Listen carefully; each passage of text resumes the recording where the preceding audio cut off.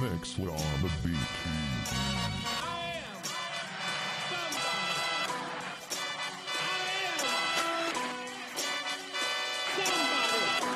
Let me see what you can do.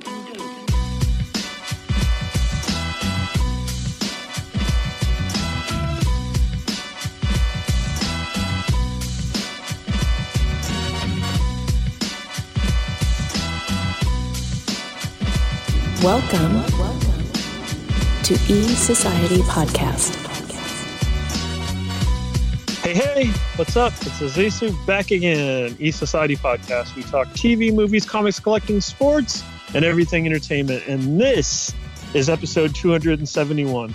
Today we'll be talking about TV, including Werewolf by Night, The Challenge USA's finale, She-Hulk, Andor, Floor is Lava Season 3, and the new Netflix take on The Mole.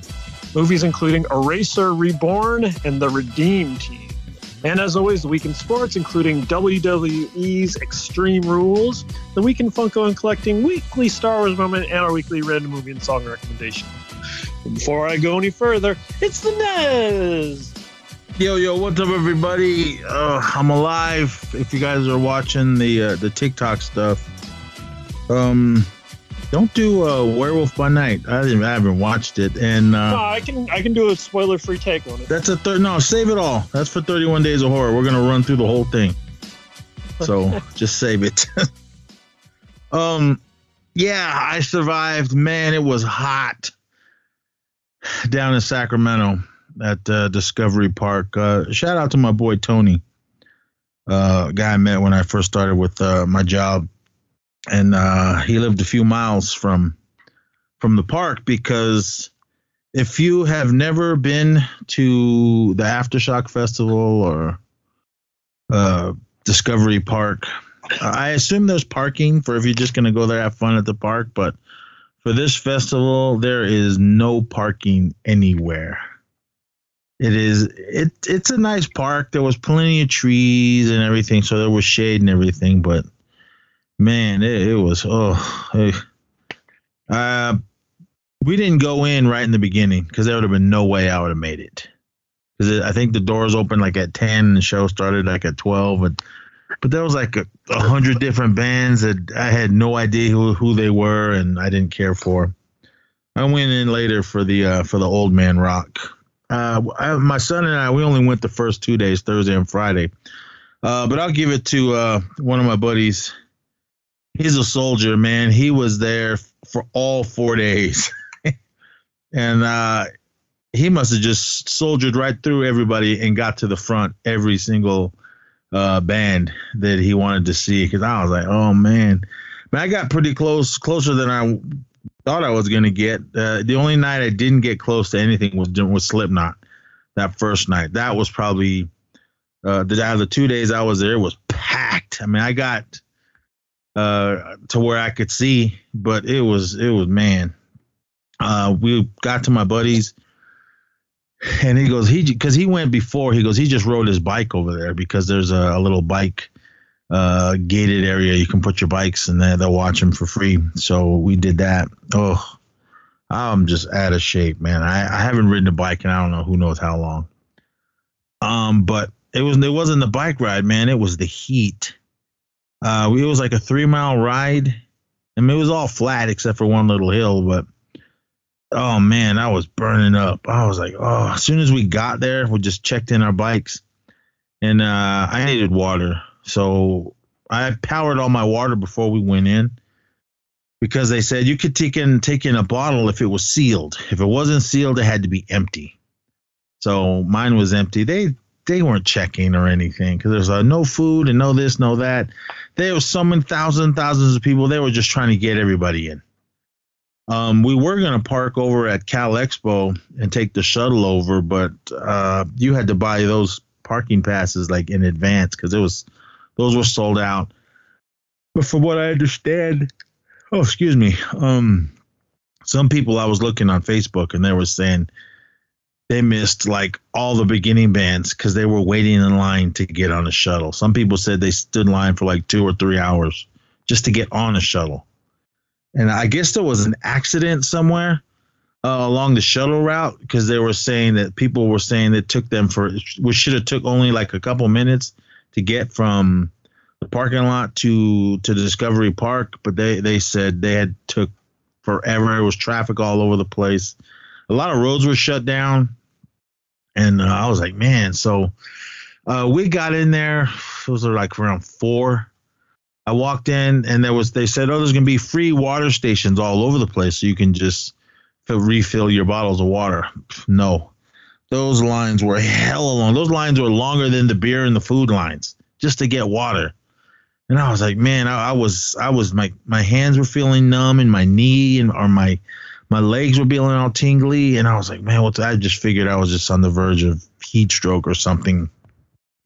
So I just walked, and I made it straight over to the first aid tent.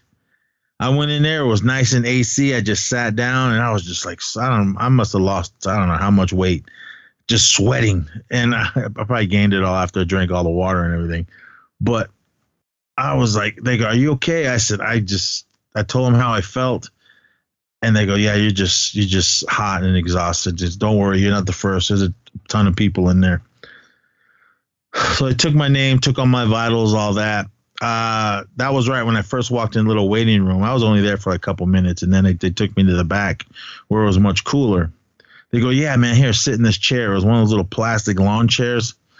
So I sat down. As soon as I sat in that thing, it broke. And I went, fell on my left side. All those guys and gals came running over. Are you okay? You okay? And I just laid there. I was like, I wasn't even going to try to get up. I was so I just wasn't feeling myself. So I laid there for a minute. They go, are you all right? You all right? I mean, do you need to go to the hospital? I said, no, man, I'm good. I just sat up and then got up. And then another lady goes, that's like the third one that broke. I was like, whoa. And the guy goes, it ain't you, man. These have been breaking since we've started. So I was like, oh, okay. So I just sat in a regular little folding chair, and they took all my vitals and all that. And then another guy came over with some little bottles of water, and he was dumping in some kind of electrolyte powder. He goes, here, man, you need to drink these. I went, okay. So then another guy came up with it was like a cold towel or something, wrapped it around my neck. He goes, yeah, man, this little cool. I went, all right, cool. So whatever. He just put that around my neck. I started drinking those things. They kept bringing more and more. Here, you got to drink all these. So I must have been in there for about a half hour, cooling down and drinking all this stuff. And after that, I was all right. They went, you okay? I said, yeah, man, I'm good. So right before I left, another lady came in. She was feeling the same way. She was like, oh, I feel like I'm going to pass out. And so they go, okay, sit right here. And it was right next to me. And it was one of those plastic lawn chairs. She sat in that thing, same thing.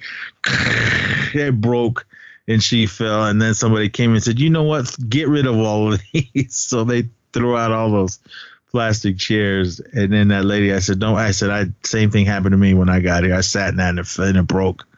She was like, all right. So as I was leaving, they were wheelchairing in a dude. He was in a wheelchair, and he was just hunched over. Like, I was like, damn. And they had to pick him up and put in one of those little cots. He had dirt all over his legs. He just looked like he was drunk. And there was hella drunk people outside before we even went in. I'm like, what's the point of going to a festival just to get all smashed? I mean, everyone likes to party and have fun, but to get blown out of your mind and not know what's going on, I'm just like, I'm too old for all that. But so I got up and I walked out, and my son and I told my son, you know what, go walk around, see if whoever's on that you like. He did the once around. He came back, said, no, these bands suck. So he came in, and that's what I was done. And all right, hey, thanked everybody, and I walked out. And right when you walk out, the merch tent was right there where they were selling T-shirts. So Eric wanted a shirt, so I bought a shirt. And I had like my phone power battery charger, my bottle of water, and my wallet and other things. I said, man, you couldn't bring backpacks in there unless it was one of those clear backpacks. But they were selling them there, so I had the little pull string one. So I bought one of those just to throw all my junk in and put it on my back. And then right when we walked out of that little merch tent, Stone Temple Pilots came on. So I booked it over there. and they started. I don't know the name of their new singer, but he did Scott Weiland justice, man. He sounded hella good. They, out of all the bands that I saw that day, or the whole weekend, or the 2 days that I was there, Stone Temple, man, they put on a good show. They did all the songs everybody wanted to hear, all their hits. Maybe one or two they didn't do, but they did everything. So every single song they played, I knew, and I was singing and I was dancing. So I knew I felt better. I was all juiced up and energized with all the electrolytes, I guess. But they were hella good. And as soon as they were done, we walked over and Evanescence came on. So got through that. Oh, hella good. Oh, man, that was awesome. I mean, they put on a good show. And then who was after that? There was only the bands that I wanted to see that day, and because I didn't really care for anyone else after that. Yeah, Stone Temple came on, Evanescence, and then they were on when it was right and was starting to get dark. And so as soon as they were done, when it was dark, so when they were done, I walked over to them. There was 4 stages. I walked over to one of the smaller stages, and Code Orange was on. They were a band from Philly, I think. I had seen videos and heard some of their stuff, and so I'd never seen them live. So I walked over there and I was watching them. Me and my son and my buddy went over there. Man, Code Orange is tough. Man, they were hella good live. Man, they had that place moving. There were some pictures that I need to post. I posted videos and everything, all the bands that I saw that day over on my Instagram or over on TikTok as well. Go to East Society. There's a bunch of videos over there I posted. And man, Code Orange, man, they ripped it up. They were hella good. I want to go see them when it's their show and they can play longer. They played about 45 minutes, but they were hella good.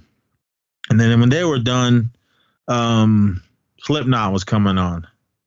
So I was like, I mean, I'd seen Slipknot a bunch of times. So I was like, you know what? Eric wanted to go. He went over there because his buddies were there. So he went over there to watch Slipknot, and my buddy also wanted to see them, so we went over there. I walked over, and I wanted to see a band that I grew up with, Bad Religion. They were playing on, like, the smallest stage. So I walked over there and watched pretty much most of their set. And then I was like, you know what? I want to at least see some of Slipknot. So I walked over there, and like I said, it was packed over there.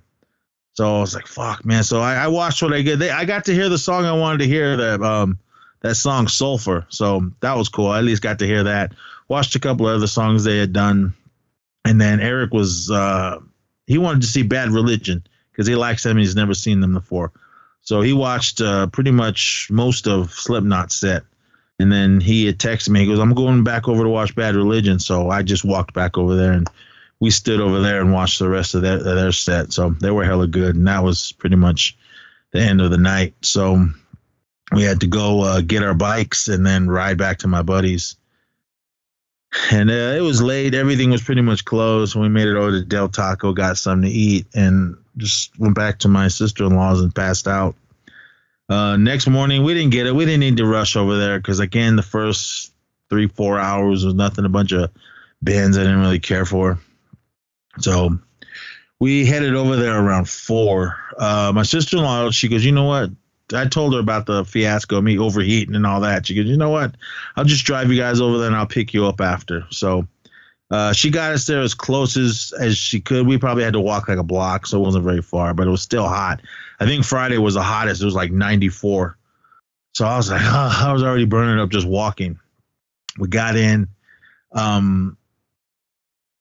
soon as we walked in, we just went straight all the way through the whole festival to the smallest stage, and then Helmet was getting ready to come on. And that's what I wanted to see the most that day on Friday. So I walked over there. There was hardly anybody over there when I got there, but then once they were about to come on, a lot of people came over. It was, again, Old Man Rock. So they tore it up. They were hella good. They played all the songs I wanted to hear as well. And I ain't seen Helmet since sometime in the mid-90s, I would say. I saw them when they opened up for the Rollins Band. I think it was after that album, Betty. I believe that was the album that I saw them on. Then I haven't seen them since then, but they were hella good. Walked around for a little bit. Eric wanted some stuff, so we picked up a shirt. He wanted a Bad Religion shirt, so we got that. And I picked up something there, but when we get to collecting, I'll talk about it. So after that, we met up with my friends. Shout out to Ree and her sister Christine. Some gals that I grew up with in the Bay Area, they were there. Old school metal, thrash heads. So we hung out for a little while. And then we made it over to, I think it was the biggest stage that they had in Danzig was coming on. More old man rock. He's got to be pushing 70, I would say. Let me see. Glenn Danzig. He's got at least, if he's in his 60s, it's probably late 60s because he was rocking when I was a little. Oh, he's 67. And he was still up there doing it, man. He was all over the stage. They kind of did him dirty with the sound because every time he just kept getting feedback from his microphone. But he did what he had to do. He got up there, did all the songs we all wanted to hear. He still got it, man. He's still up there rocking. I met him a few times at Comic-Con. He was cool. But there is that video of him getting knocked out when he was out in was it Tuba City? I think it was either Tuba City or Woodland. I think it was Tuba City out in the res in Arizona. I don't know. He got into it with the singer from Northside Kings, and he got knocked out. But there's all kinds of different stories, but the video's out there if you guys haven't seen it. But he was cool the couple times that I met him. But he tore it up. Then after them, we had to walk over to the next stage, the next biggest stage, and then Lamb of God came on. So I was like, oh, man, Lamb of God's tough. If you guys haven't seen them, definitely check them out. They put on a good show. Shout out to Art Cruz, the drummer, man. He's fucking bad as fuck, one of my favorite drummers. So I watched maybe the first 20 minutes of their set, and then I had to walk way back over to the other side of the park because Gwar was on, and I wasn't going to miss that. So, I mean, I'd seen Lamb of God. I grew up listening to Gwar, seen them a billion times, but they always put on a good show, except for Friday night. I thought out of all the times that I've seen them, it just, I don't know, it just wasn't a good set. I don't know, maybe they couldn't do everything that they usually do. I mean, of course they did the blood and stuff like that, but to me, it just didn't seem like that much. They brought things out and did a couple things, and they did a lot of talking. I wanted to hear a lot of songs from Scumdogs of the Universe. I think that's their second album. They played one song while I was there because I ended up walking away because Kiss was coming on. I wanted to make it over to Kiss before they were going. But I pretty much saw Gwar's whole set. I didn't get close. I didn't want to get all bloody because I had my Mac Ness shirt on. And speaking of that, hey, shout out to everyone that came up to me that listens to the show. I was shocked when people did, hey, what's up? I went, hey, they were saying what's up. If you guys are listening, thank you for coming up to me. I forgot everybody's name, but when they came up to me, guys were like, hey, man, what's up? Like, oh, do I know you? But they were like, yeah, we listen to the show. I was, oh, okay, cool, right on, thank you. So it was just like in passing. So that was really cool. So, but I had that shirt on and I didn't want to get it all bloody. Plus, I didn't want to go sleep at my sister-in-law's and get her sheets all bloody from all that. So anyway, but I just thought it was a weak set, but they do what they do. If you guys have seen Gwar, definitely, if you have Shudder or AMC Plus, definitely check out This Is Gwar. I talked about it a few shows back. Awesome documentary. And then so they were done. I went and refilled on water, went to the bathroom really quick, and then I started walking over to the main stage. Check out my TikTok video. As I was walking over there, it was like right before Kiss came on. And I was like walking, and right when they came, are you guys ready for the hottest band in the world, Kiss? And I was like, fuck yeah. And I was walking through, and they always started off with Detroit Rock City. So I was singing my ass off, walking along, filming a video, and I got as close as I could get with that video. But then I stopped it. I actually got closer. Not as close as I wanted to be because we were leaving a little bit earlier before Kiss's set was done. But I got to hear everything I wanted to hear.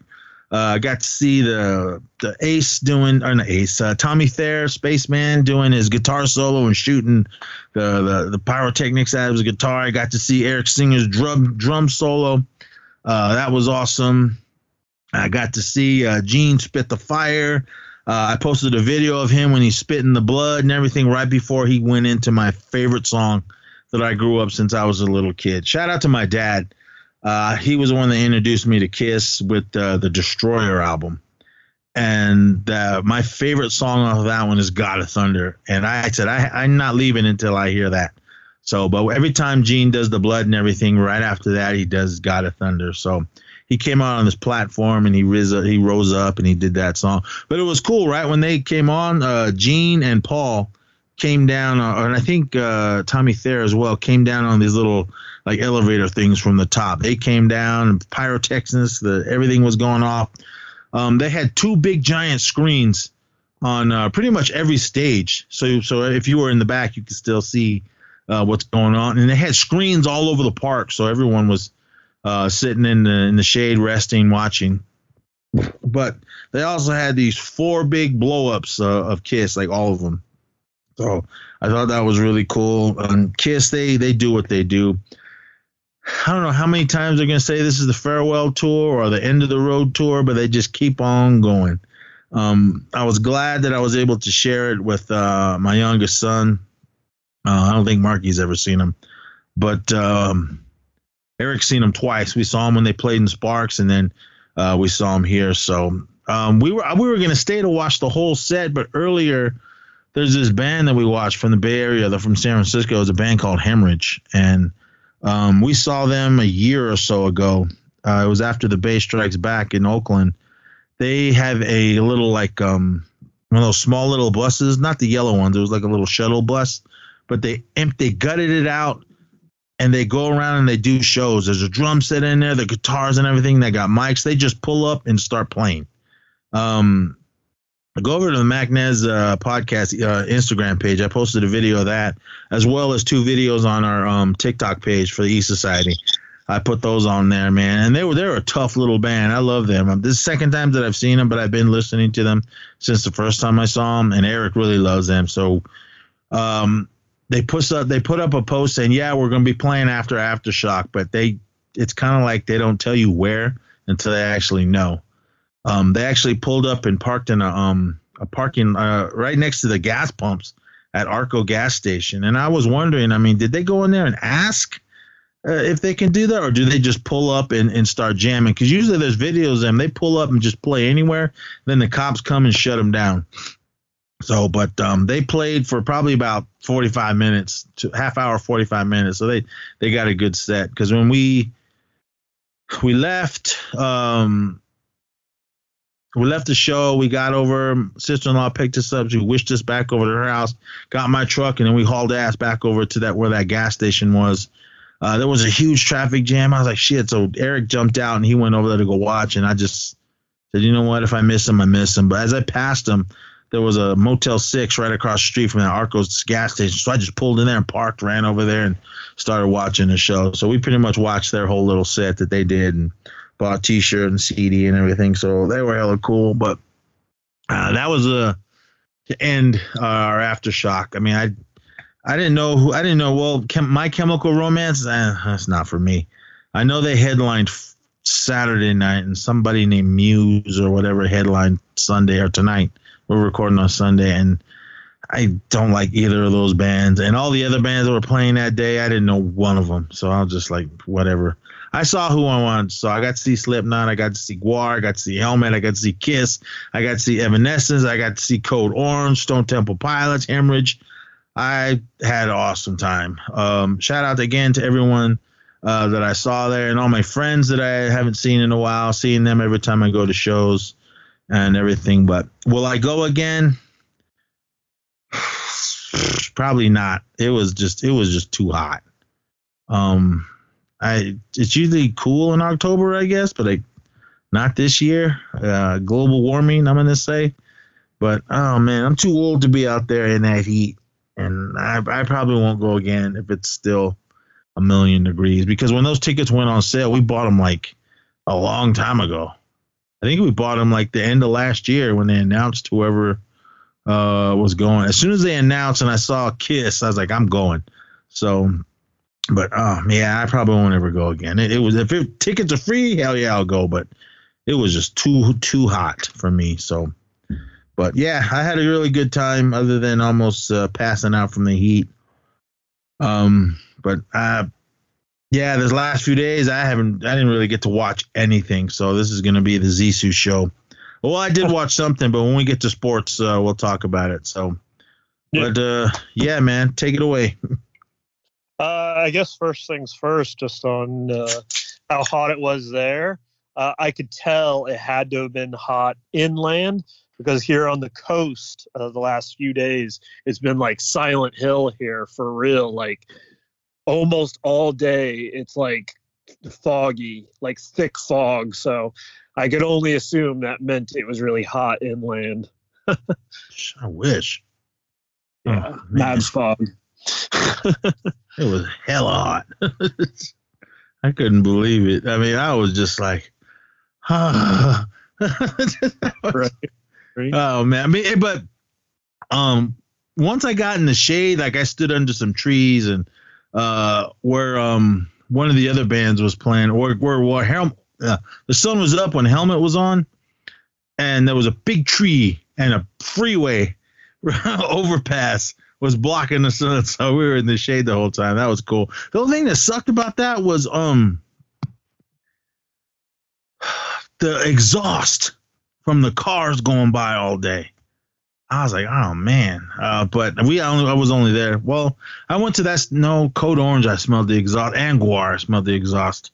So those two smaller stages, I saw Code Orange, Guar, and then on the other one, I saw Helmet and Bad Religion. But yeah, man. But yeah, that was it. I mean, well, I felt for Stone Temple Pilots because they were on the very, very first stage, and there was no kind of shade around that. Because the singer, when he was up there, in between songs, he was like, man, it's hot. And the sun was just beating down on them. Because the sun was setting, but it was still, I was like, ugh. I can't imagine. I'll give it to all those younger bands that played earlier when the sun was up, burning at its hottest. And I was like, ugh. But, oh, man, it was fun. I had a good time, but I'll probably never go again. I'm too old, and it was just too hot for me. Gotcha. All right. Well, yeah, let's get into some TV. I'll probably quick hit these.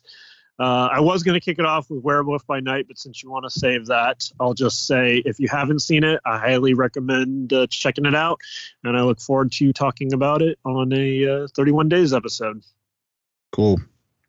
Next up, The Challenge USA's finale. That actually aired a couple weeks ago, the week before Big Brother ended.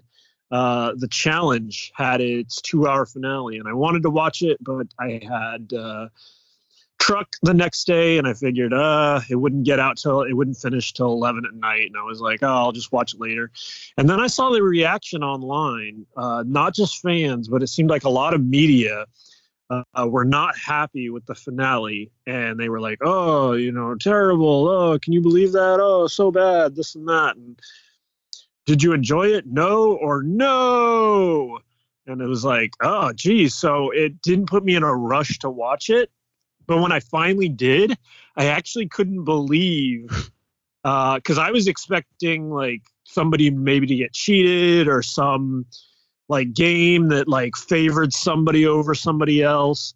But no, like what it was what the challenge is, especially these last few years. Not even just the last few years, I'd say close to, maybe not 10 years, but like the last at least like 6-7 years, like the challenge, its finales they are on purposely hard. They're very hard. They're like what they say is brutal. They're usually 2 days. Like endurance, hard stuff, hard conditions. And then they like even make it rough on you overnight. It's like terrible sleeping conditions / you don't even sleep. You have to stand on top of a stump or something like that. So it really wears on people. So The thing is, with this Challenge USA, it's not just regular Challenge competitors. It's people that before played Survivor, Big Brother, Love Island, and Amazing Race. So they've played other games before, but they hadn't played Challenge. And when it did get to this finale, I guess what people didn't like, but I had absolutely no problem with, because it wasn't like they got cheated or anything like that. It is hard. It is grueling. Like the first day, one person quit, which automatically eliminated their teammate. I felt bad for them. I'll just go ahead and say it. It was Enzo from Big Brother. He quit. And that was a real sucker move, because he automatically eliminated his partner by quitting, and that was really messed up. Especially it was early on. There's no way he would have made it through the whole thing. And then when they got to the overnight portion, another person decided not to do the task and just rest up for the next day. And that kind of broke the rule. You didn't play the game, so they got eliminated. And then as the second day went on of competition, it was in like the cold climate and it started snowing.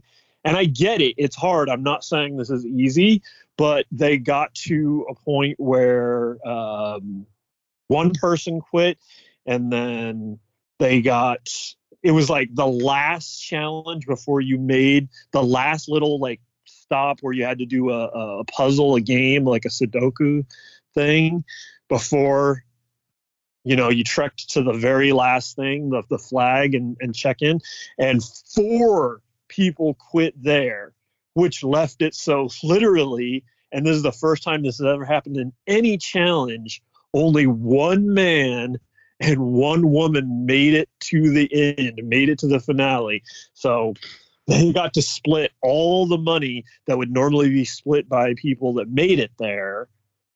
They got all of it, the 2 of them. One man and one woman. So, and yeah, they became challenge champions. So I actually thought it was actually quite a good finale. It was just funny to see people say that it was bad because like all these people quit. I'm like, yeah, that's on them. Like, and it's supposed to be hard. It's called the challenge. So, I didn't see a problem with it at all. What is this on? Paramount Plus. Okay. Yeah, it's really like I said, it was really good. It was really good. I enjoy that show. I think it's run the best of these like competition shows, Survivor and Big Brother and whatnot. Challenge, to me, it is the most challenging and the most competitive and the most fair when it comes to its eliminations. Like these other games, you can get voted out and that's just it. And there's nothing you could have done about it. But Challenge, you actually can fight for your life. If they put you up for elimination, you fight to stay in the game. You play a game, a competition to stay in the game. So I like that part about it the most. But anyways, I'm looking forward to seeing, because supposedly now that this is complete, they're doing it for other portions of the world. I assume they're going to air that on Paramount Plus too, and then eventually they're going to do like a challenge, like the World Edition, where I assume they're going to have more people than just the 2 that ended up finishing. But anyways, yeah, it was really good. And it's up on Paramount Plus, and I recommend checking it out. That's the Challenge USA. All right. Next quick hit I have is She-Hulk, the long-awaited episode, the cameo that everybody was waiting for. I'm not caught up, so go ahead. Well, I figured I should be able to talk about it just because it's like not a secret. Like they're sharing it on social. They got clips. Yeah, I saw all the pictures. So, yeah, it's like not a secret. So, what I'll say is I really liked it. I don't like how it looks. Yeah, but I think this was actually the perfect time. Like, it's not my favorite suit either, but this was actually the perfect time to use it because they're not going to use that for the series. He's going to be in red for the series. So this is like a time to use it. And they actually I know you saw up to the point in the series where you saw the one guy was making it for him. So it was a good chance to have him wear it, but not for good. This was made by someone on the West Coast. Right. Yeah. He's a super suit maker. And yeah, that comes into play more too. That was pretty interesting. Overall, I really liked the season finale here is this next week. 9 episodes. And yeah, this is the 9th one's coming up. Should be interesting. But yeah, as far as Daredevil's appearance, I really liked it. And what was cool is they actually, if you saw the way the Netflix series wrapped up, you saw that, right? The Daredevil one? Yeah. I don't remember it, but I saw it. So in that one, he kind of comes to terms he went through so much and, there were dark periods and down stuff, but he came to you got to appreciate life and you got to live life. And it was interesting. He did actually bring that to this, it was a more optimistic Matt Murdock. And he was kind of fun and playful. And then it was cool too, because even in the fight scenes, it reminded me a lot, they put him in a hallway and it immediately makes you think of a season 1 Daredevil. So that was really cool. And yeah, I really enjoyed his appearance. So, and we'll see what She-Hulk's finale. But next quick hit, also right, really quick. I was reading and She-Hulk is just not doing good in the ratings at all. No, not the things I was reading. The things I was reading. They were saying it might, if it gets another season, that might be it. And then people are complaining about, well, what is she going to do in a movie? I mean, don't worry about it. If she popped up in a movie, she popped up in a movie. I don't think she would get her own movie. I'd rather have it in the TV form. But make these episodes longer.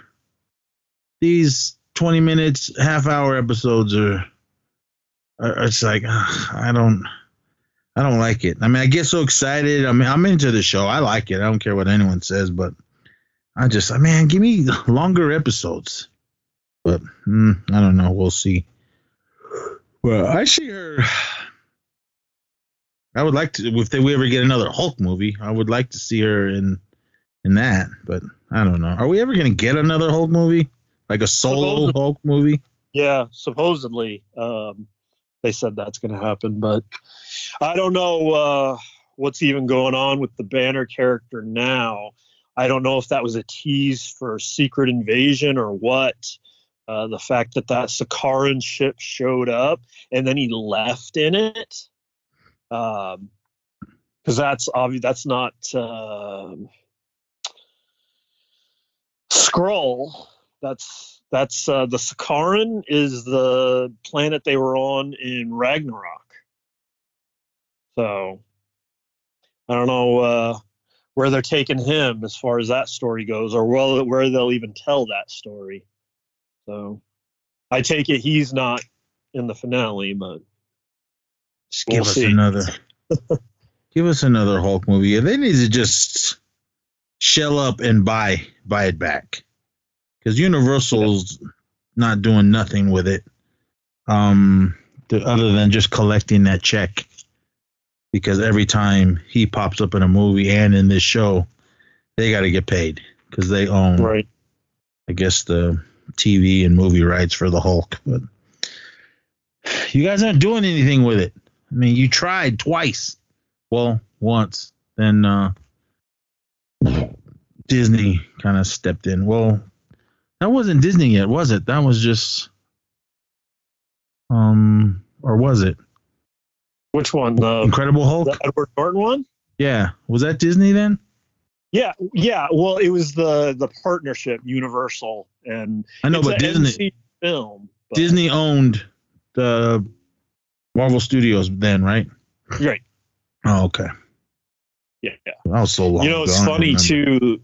It's funny too. In the Phase One, going all the way back to then, the very first MCU panel at Comic-Con with Iron Man, they actually also had Edgar Wright's Ant-Man was supposed to be in Phase 1 too, and that didn't happen until a lot later down the road, and Edgar Wright even obviously had left the project by that point.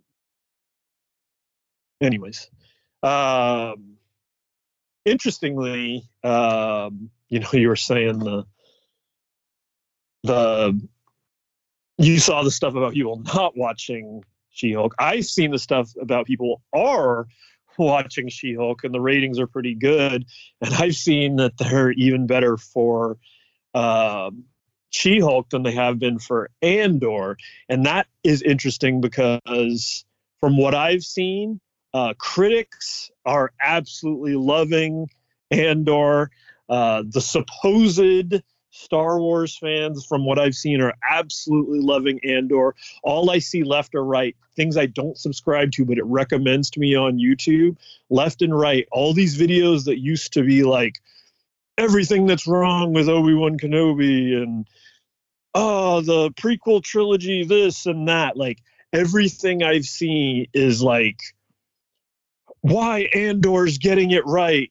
How amazing is Andor this? How amazing is Andor that? Like, it's got crazy, like, fan response and critical reception. Yet at the same time, I see that more people watch She-Hulk episode 6 than they did the first episode of Andor. How do they get all this information? I don't know. I guess it's like streaming stuff, because that's the same thing I brought up last episode. How it was like, I see so many more people talking about House of the Dragon than Lord of the Rings, but Lord of the Rings is like watched, like I said, 3-1. Like 3 times the amount of people watch Lord of the Rings than House of the Dragon. All right. Here, I'm on. I see so many people talk about House of the Dragon. I haven't seen any of that yet. It's good. It's real good. The last one, well, actually, there's a new episode tonight, but last week's episode got real dramatic. How many episodes is there going to be? House of the Dragon? Yeah. I think 8 or 9, and then they've already got season 2. They already got renewed, so. Well, as soon as it's done, I'll watch it. The crazy thing about it, though, is how like every episode is like years apart. Like they move the story quick, and then there's a huge time jump. There's like a 20-year time jump in between, I think, like episodes 5 and 6, and they recast a whole bunch of actors. So they had like these like teen girls playing characters, and then they recast these like ladies in their 30s to play the same parts. Okay, I'm on Rotten Tomatoes. I don't trust the critics, but they certified She-Hulk fresh with an 87%, and the audience score gave it 36. I think this is a bucket of popcorn that's dumped over. All right, I never trust the critics. They're probably paying them, so I don't believe them. But if you pay us, hey, we'll tell you whatever you got out is hella good. I actually trust the critics. I don't trust the people, because the people numbers are trust fake by people accounts that make 100 accounts and post a whole bunch of fake reviews. So I don't believe the people. I'd rather believe them the critics, man. I never question everything, everyone. Here's a half a star. If you value your time, never watch this. There's another half a star. If there's possibility of leaving less stars, I would. Not well written and not well filmed. It's the same person. It's review bombed. nobody pictures this. Here's another one. It is a series that bores unnecessary jokes, and they want to make us like Jennifer Walters, but quite the opposite. Here's a 1-star. Every episode is a filler episode, and the fillers are barely enjoyable. Well, I disagree. I like everything that I've seen so far. Everything you just read was written by the same person. It was terrible CGI, lazy story. I agree with the CGI. Best part of every episode is when it's over. No. Here's a 5-star review. Marvel does it again with the new series. Looking forward to more.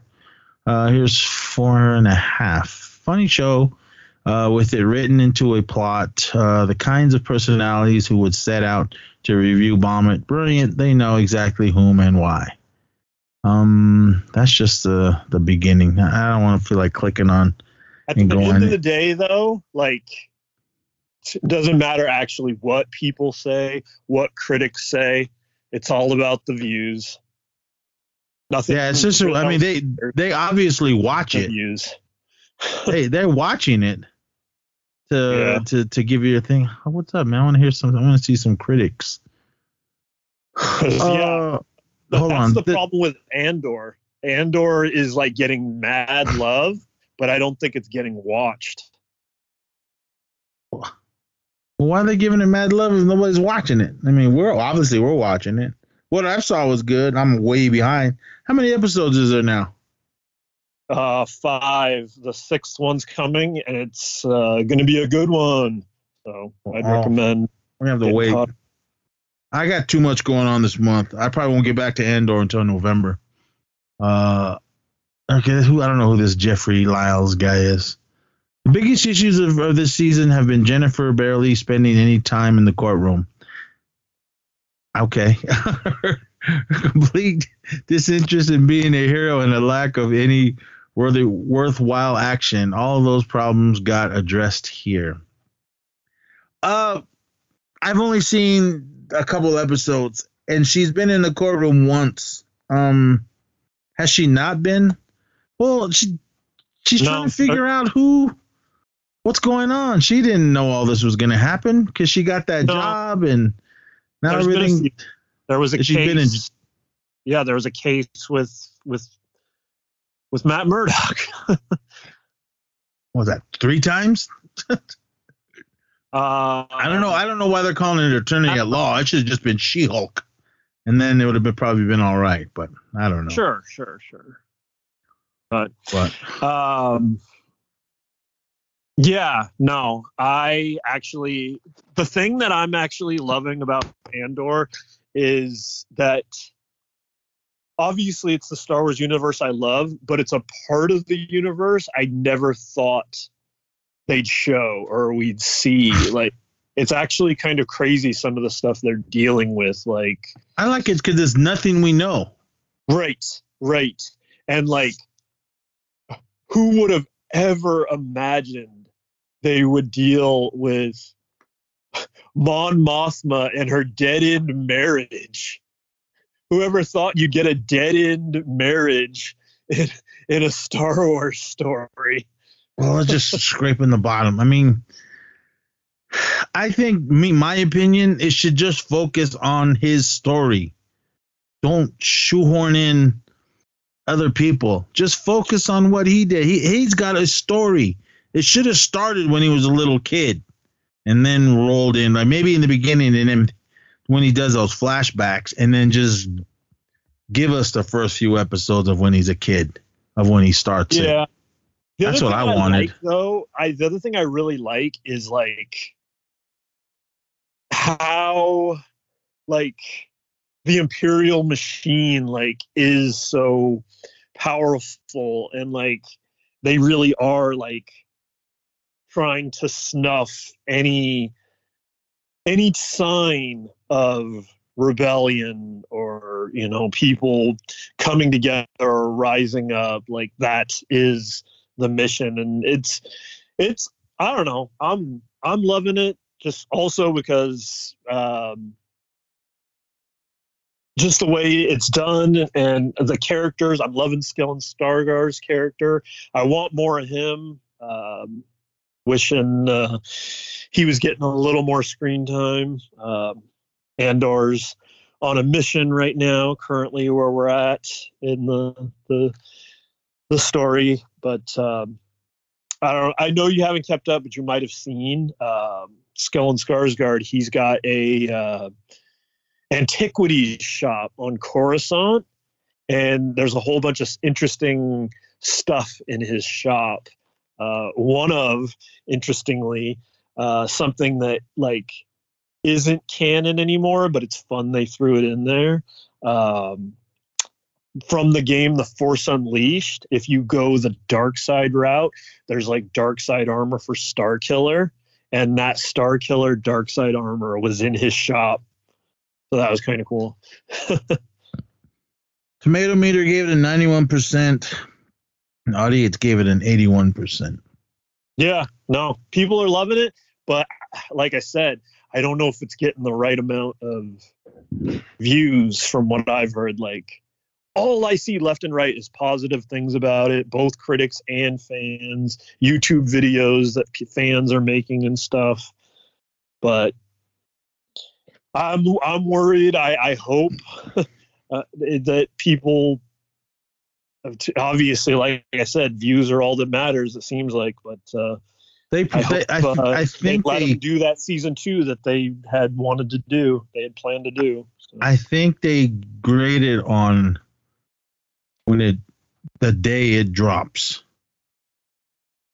because I don't know if they're gonna count. Hey, if I go start watching it now, I mean, I don't know how they view all this. I mean, especially the movies that drop straight to like the Netflix ones, or Halloween Ends that comes out. That's on Peacock this week at midnight on Thursday. So they must do it like almost like in the style of if it ran in the theater, because it seems like the theater numbers, what they count is the Thursday night early screenings, Friday, and then Saturday, because it seems like already by like Saturday night you're starting to see articles about like who won the weekend and stuff like that. Like for this weekend, I guess it was an upset Smile, which it wasn't even. It was what, in its second week, it beat out Lyle, Crocodile, and something else. I can't remember. I don't even know what's out. Something else got like upset by that Amsterdam. I don't know. We got 34%. Third. That don't look like anything I want to see. What's Piggy? I got 90%. And Terrifier 2, I need to see that. That first one was hella good. I hope. Please make it bloody as hell as the first one. You did that in a movie for you, dude. It was ruthless, but it was hella good. Trying to buy my ticket for Halloween Ends. I forgot. $19. Guys are killing me. Oh, ouch. When I can watch it, there ain't nobody in there. There ain't nobody in there yet. Well, okay, I'll wait on this. I'll buy it when I buy it. But I'm still gonna watch. I'm gonna go see it, and then I'm gonna come home and watch it again on Peacock. Yeah, I mean that's been your tradition. So I need to see it on the big screen. I've been invested since the beginning. Right? It's not letting me see what Piggy is. Got 90% by the tomato meter, and the audience gave it a 40%. What the hell is this movie about? I don't want to read no one's review. I want to read what the synopsis is. I'm not getting anything, but whatever it is, it ain't playing around here. So yeah, I'll have to find it, and we'll see. Exactly. But all right, well, moving on. Let me quick hit my last 2 shows. Don't have much to say about it just because it's in its 3rd season. Floor is Lava, but the reason I wanted to bring it up is because I sent you the picture of a trio of AEW wrestlers who decided to take part, and it was funny because the first person who I found the most interesting of the trio. You said he was the worst. He acts like he's too cool, and he brought that whole shtick to this too. But I found it, at least it worked well for Floor is Lava, because everybody's like, freaking out, like, oh, don't do this, and he was like playing it cool. Garbage. I do like when he's in the ring, he stands there with his hands in his pockets. He's stupid. I hate him. Who is this trio of characters? I need to look at that picture again. I don't remember. It was. What's his nuts? Did you watch that movie I sent you? I did. That short film? I did. Did you review it yet? No. Just review it. Just give your thoughts on it. I mean, it could be 5 minutes. It doesn't need to be 10 hours. Man, when did you send that? Oh, it was October. I'm in the September messages. Yeah, it wasn't that long. It was like here he is. Orange Cassidy, garbage. I can't remember the name of the chick. Well, spoiler alert. She was the best of the bunch as far as making it through the Floor is Lava course. She was the best of the three. The Floor is Lava. That's the show. Yeah.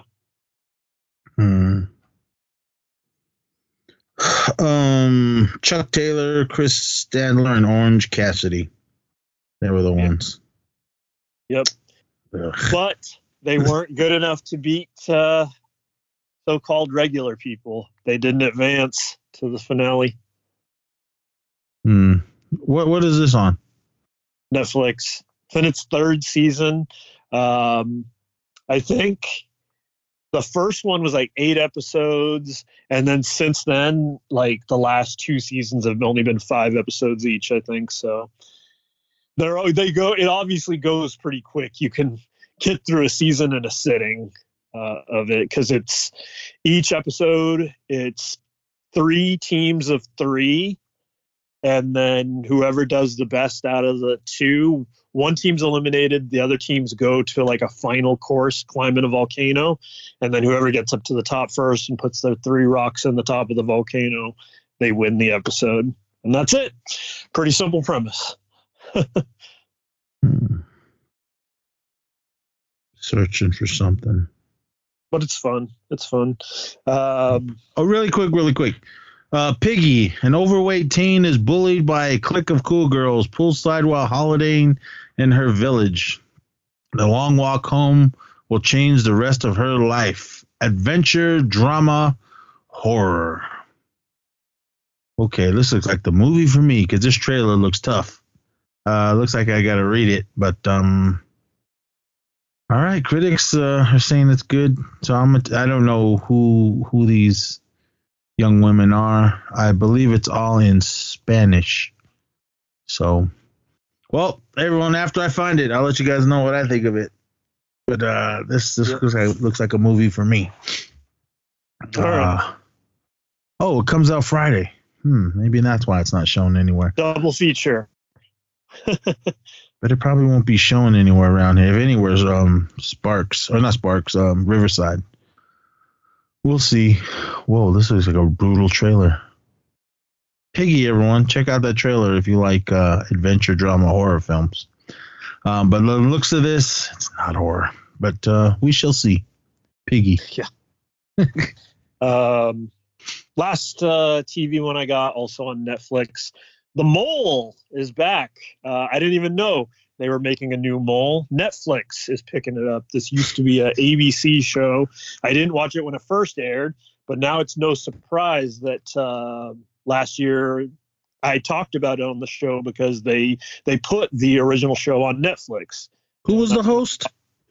Anderson Cooper. Is he still the host? And no, it's a new host now. I watched that first season or so. So this new 2022 edition is hosted by Alex Wagner. She's the host of MSNBC's Now with Alex Wagner. So, anyways, it's a 10-episode thing, but in the tradition of how it seems like Netflix handles their reality shows, they dropped the first 5 are on there right now. And then episodes 6, 7, and 8 are out on the 14th. And then episodes 9 and 10 are out on the 21st. So they're spreading it out a little, but dropping it in bursts. Follows 12 players as they work together in challenges to add money to the pot that only one of them will win. Among the players is one person who has secretly been designated the mole and is tasked with sabotaging the group's money-making efforts. In the end, one player will outlast the competition and expose the mole to win the prize pot. So basically, yeah, one person is trying to make the team lose money. But what I found interesting this time, especially when you compare it to the original series, is obviously there's only one person playing the mole, but this time, for some reason, as game players, way more of the players are willing to actually sacrifice money and like paint a target on themselves and like play misdirection. And in the original show, that like wasn't the case. Like everybody just wanted to add money to the pot. And interestingly, this time, like it was actually kind of shocking, and it was in the trailer for it. Well, not the trailer, but the like, you scroll over on Netflix and it starts playing like a little bit of the episode.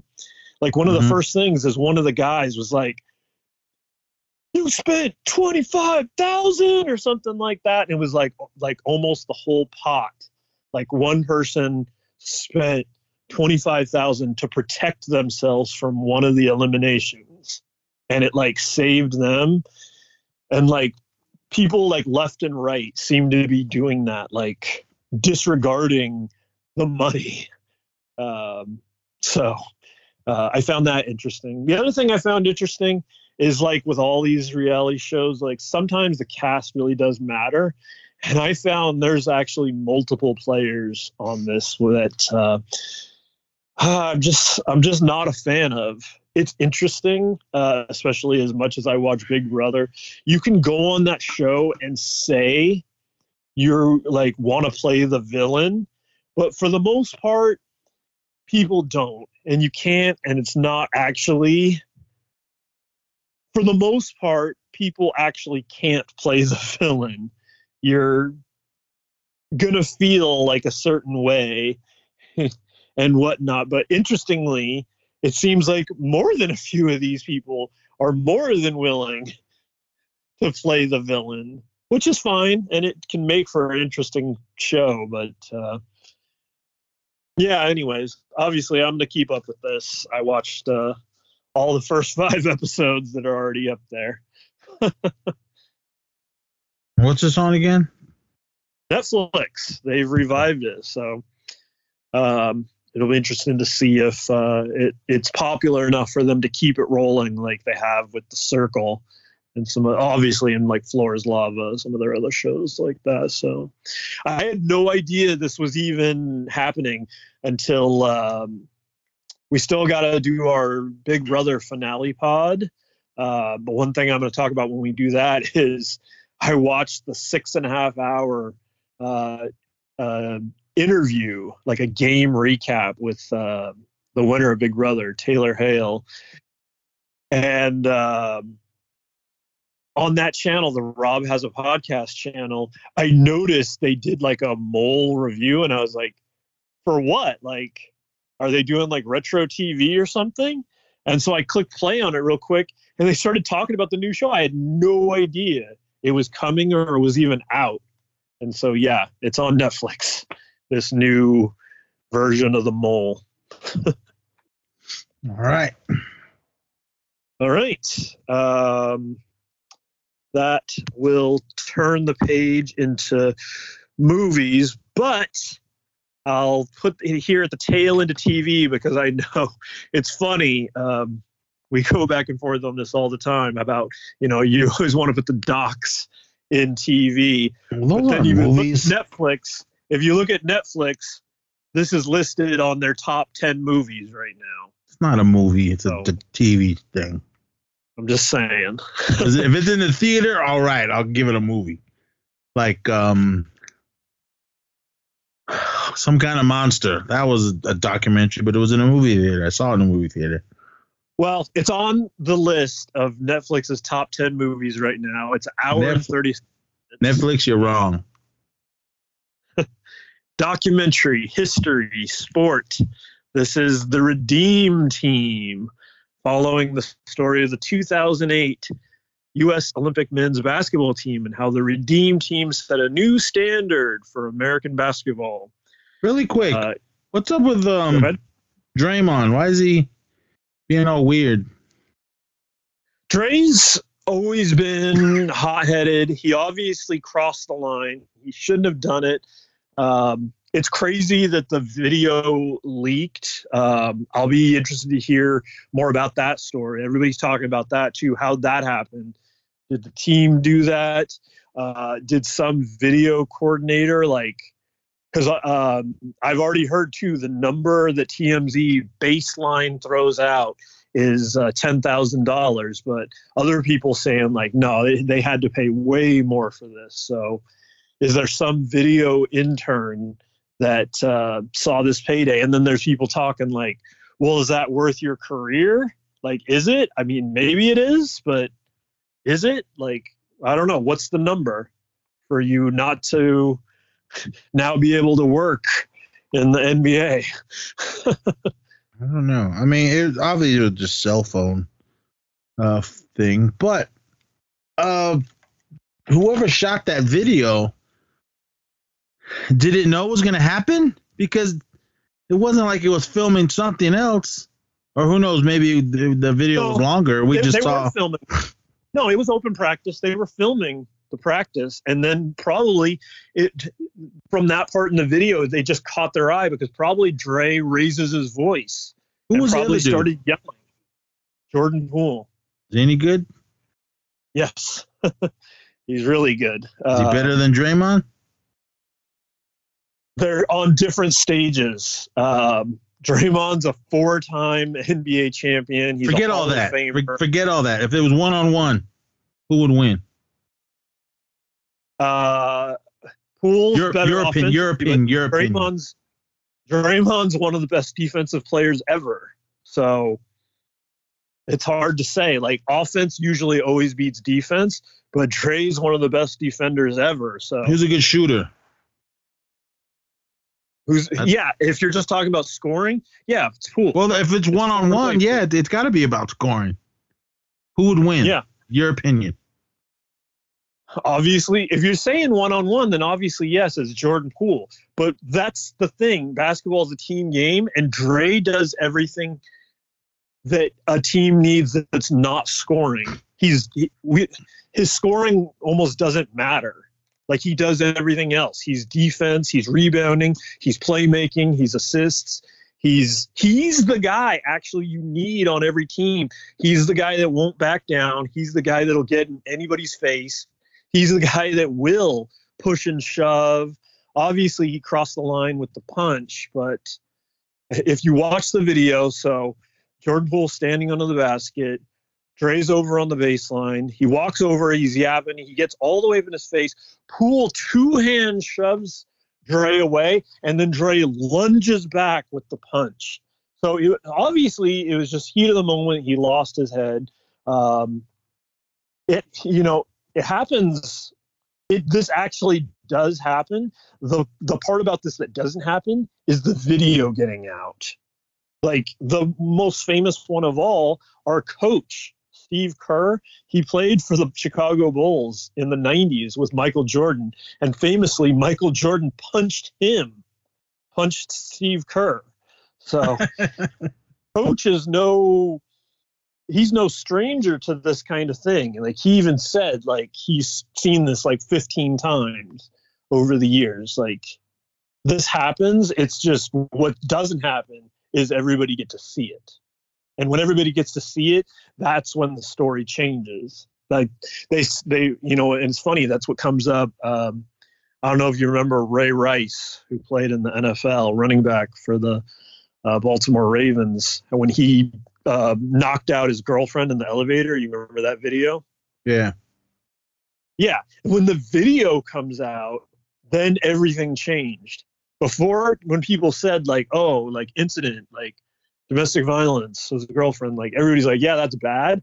But then when the video came out and you see he clocks her, he knocks her out, like everybody's like, oh my God, that's the worst thing I've ever seen. And everything changes and he's just suspended for the year and it becomes like this whole cultural thing. So I don't know. That's the thing now with Dre. And he had an argument when Durant was with the team, and it's actually what led Durant to leave, KD to leave the Warriors, is he had he didn't throw a punch at KD, but he had a similar yelling kind of match with KD. And then the whole season, it didn't derail. We made it to the finals where Durant and Clay both got hurt. And it was over, but I don't know. To me, I see Poole and Draymond being able to get on the same page a lot easier than Durant and KD would. But where we're at right now is there's been no official suspension, but Dre's left the team for now. We had a preseason game tonight, and interestingly, Jordan Poole got his award for top free throw shooter last year, which isn't a thing that gets talked about that much. But yeah, he had the highest free throw percentage, even over Steph. He shot a half percentage higher than Steph. So, and Steph is actually in all history, all NBA history, he's the leader in free throw percentage. So, yeah, that's interesting. But yeah, I think they'll be fine. The only thing that I wonder, though, is this, the sign that Dre will sooner, maybe rather than later, actually end up on another team. He's a legend. He's going to have a statue outside the stadium. He's a 4-time NBA champion. He's the heart and soul of the Warriors, but it makes me wonder, Steph, obviously 100%, he'll never play for anybody else but the Warriors. He'll end his career with the Warriors. I'm pretty sure Clay, the same thing, but it makes you wonder if Dre will have a few years somewhere else around the league. And is this the kind of incident that would make the Warriors maybe want to make that happen earlier? Do they now make the move now? So I don't know. Anyways. No idea. You're the expert here. I just watch it every now and then, or you send me clips or whatever. Right. But I was on the Warriors bandwagon before they left Oakland. After that, I don't care. I'm all about Brooklyn. Well, not anymore. He left. What's his name? Left. No, he's still there. KD's still there. Harden? No. Oh, Harden. Yeah, he left. So, yeah, Philly. Philly is the bandwagon to jump on right now. Philly has a really great chance this year. Joel Embiid has a great chance to win MVP. They got a young riser, Tyrese Maxey. Yeah, there's a lot to like in Philly. Harden joked about he lost 100 pounds in the offseason. There's no way he lost 100 pounds. Maybe 30. All right, now what was this documentary about the Olympic team? The U.S. Olympic men's basketball team on a quest for gold at the 2008 Beijing Olympics, following the team's previous shocking performance 4 years earlier in Athens. The documentary offers a fascinating portrait of team building and insights of interviews with athletes from Dwayne Wade, LeBron James, to Coach Mike Krasinski, who reflect on how the Redeem team set a new standard for American basketball. The other thing about this documentary, that it's like, man, every time like it comes up, just obviously the huge basketball fan I am, Kobe was on this team, and he's a major reason for the way this team ran and what it was all about. I remember this is probably not the only time, but one of the only times I was ever like cheering for Kobe. Like, and it's crazy. Like, obviously, you know, respect players, but obviously with the Lakers being one of the Warriors' biggest rivalry for years, and during our worst years, that was one of their best years. So anyways, it's interesting to see. Obviously, it has a lot of interview clips with him back from when this was happening, 2008 and everything. But the lead up to this is just real quick. From the inception of basketball in the Olympics up through the late 80s, USA basketball like lost like twice in that period, from the inception of the Olympics through like 89. And then the USSR actually won. And from that moment, they thought, hey, the world's getting better, we better send our best, which made for the team of all teams, the 1992 Dream Team, with Bird and Jordan and Magic and David Robinson and Barkley and Malone and Pippen and Ewing and everybody on that team. Christian Laettner at the very end of the bench. The one college player. They didn't bring Shaq. They brought Laettner. That's crazy. But anyways, the Dream Team set the stage for a new era in U.S. dominance. They won again, and then they won again. But then 2004 comes, and it's interesting. They paint the picture here in this documentary that this is in, you know, after 2001, and then after that, the wars in Iraq and Afghanistan, and kind of like this uncertain feeling in the world. And when that U.S. team came to Athens in 2004, they didn't even stay in the Olympic Village. They stayed on a cruise ship, like away from everybody, and they had all kinds of elite army soldiers, both Greek and American, like soldiers, like protecting this cruise ship in the port and everything like that. So it's kind of weird, but then also like it was like a weird like cut in two team. Like you had the older vets, Duncan, Iverson, Marbury,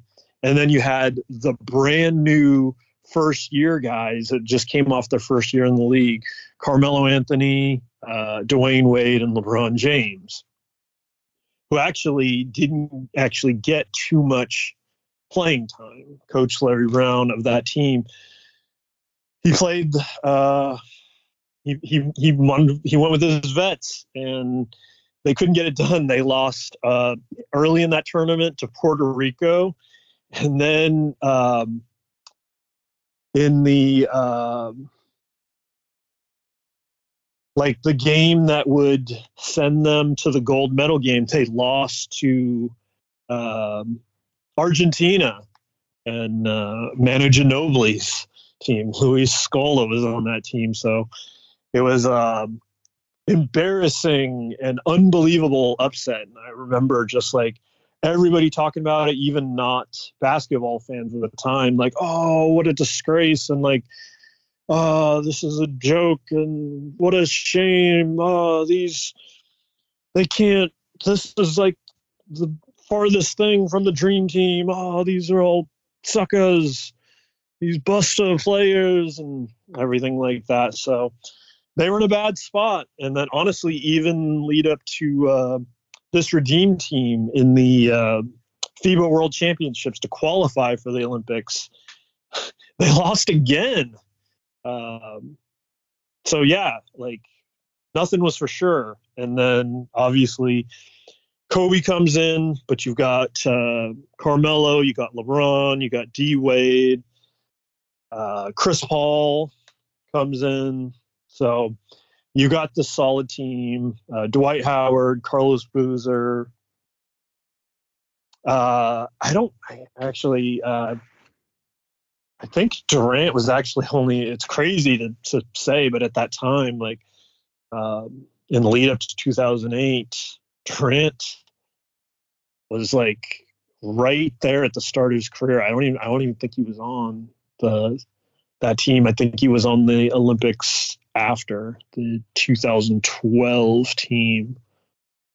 Yeah. Anyways, but yeah, this documentary is really interesting, and like I said, it's always kind of a bummer to remember Kobe like this. And it's also interesting as far as like placing where Kobe was at in his career and how this Redeem team actually set the stage for the second half of his career, because he had the successful beginning, the rookie year, and then obviously the run of championships with Shaq, 99, 2000, 2001. And then the breakup with Shaq, and there was a whole talk about like Kobe ratted out Shaq, like telling on him left and right these things he was doing,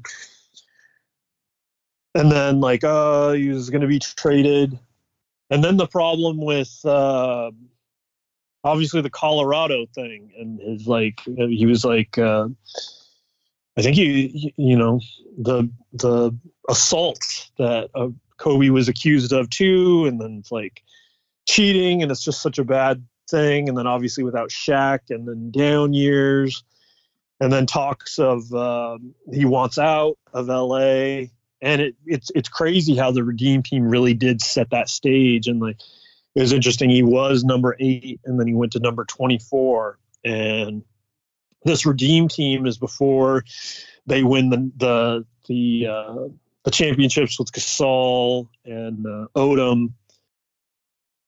And that whole second phase of his career, like this kind of like set the tone for that. It was also interesting, like Coach K as a coach, like being a motivator, and the people he brought in to motivate the team, and how he wanted them to bring their egos to the team and whatnot. But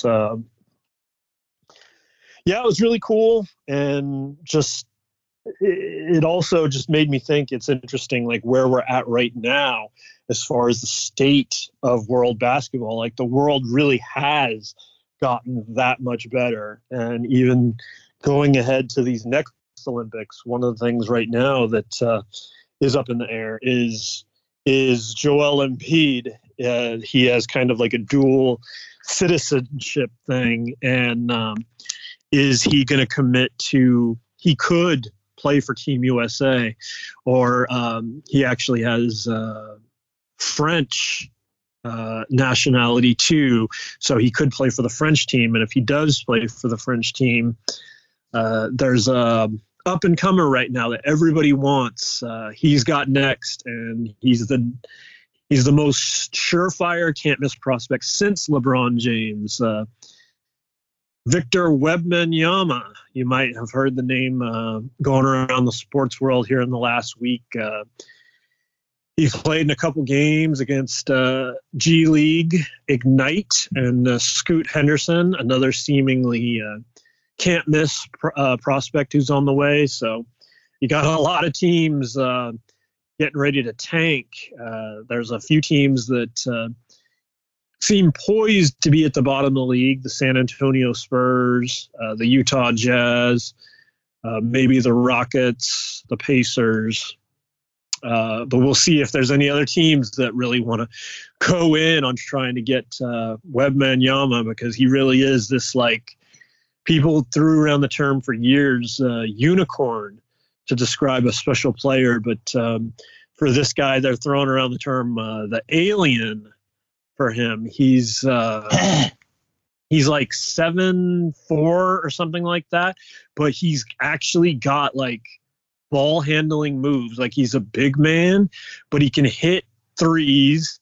He's got the moves. He really does have the complete package, and everybody's saying he is far and away the best prospect since LeBron James, the most surefire can't miss prospect. So if you haven't heard the name before, remember you heard it here first. Victor Wembanyama, he's going to be huge, the next big player in the league. So yeah, get ready for him.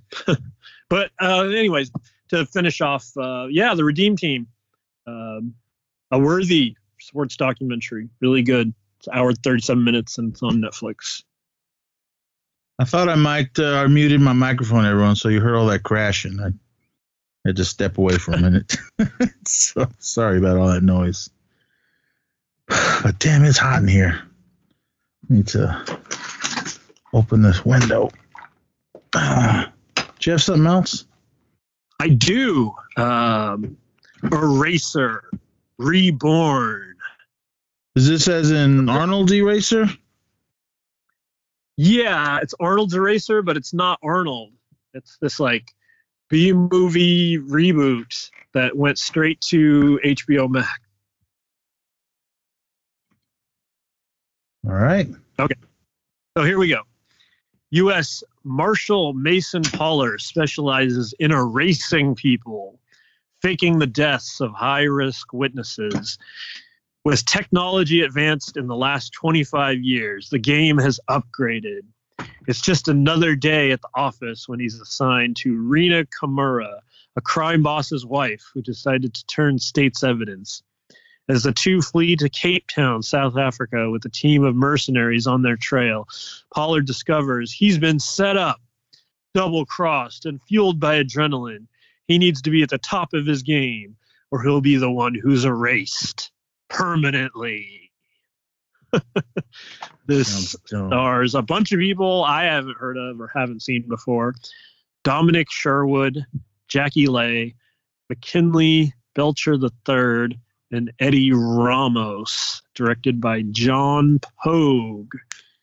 I didn't hear about this at all, but interestingly, HBO seemingly, I don't know how they got it or why they signed up for this, but they were like featuring it like in their thing, like exclusive to HBO Max, Eraser Reborn. And yeah, I mean, you kind of know what you're getting into watching this, seeing who's cast in it.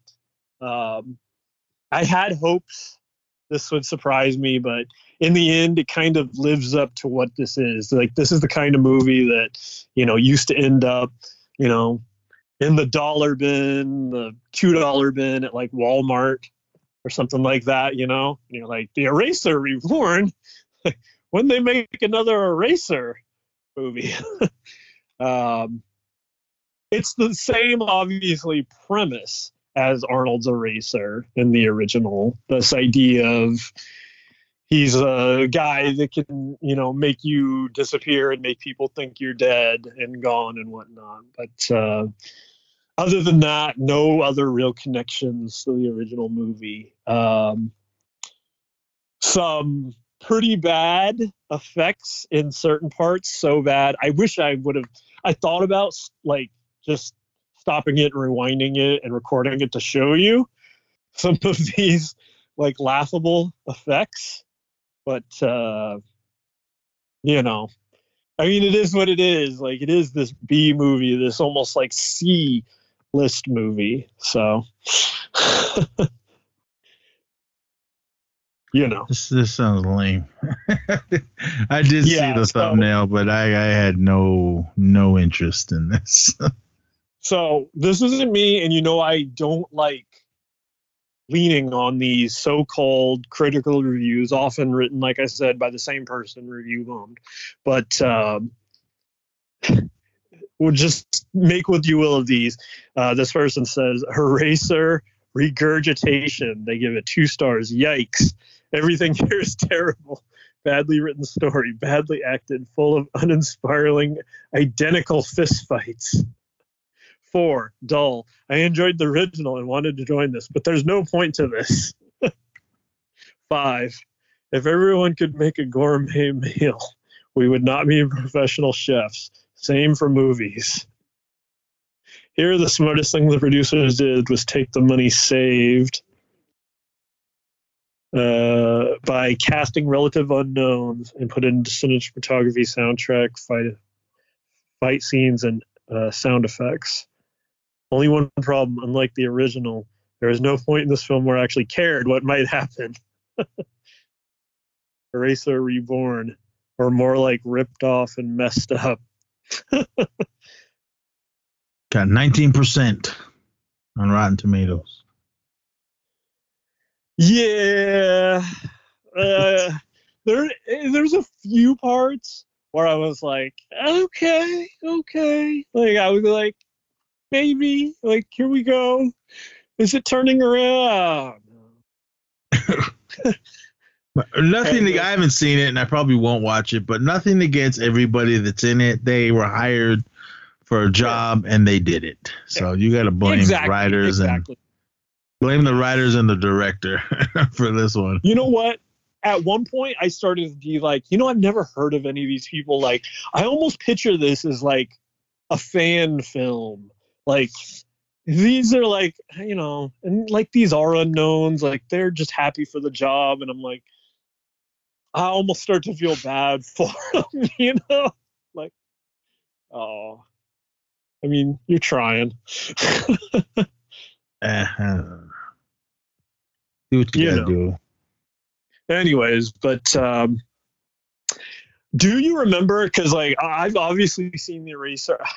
I feel like I even saw it probably in the last 5 years. But in that, is he betrayed by his own organization? Is that the whole deal?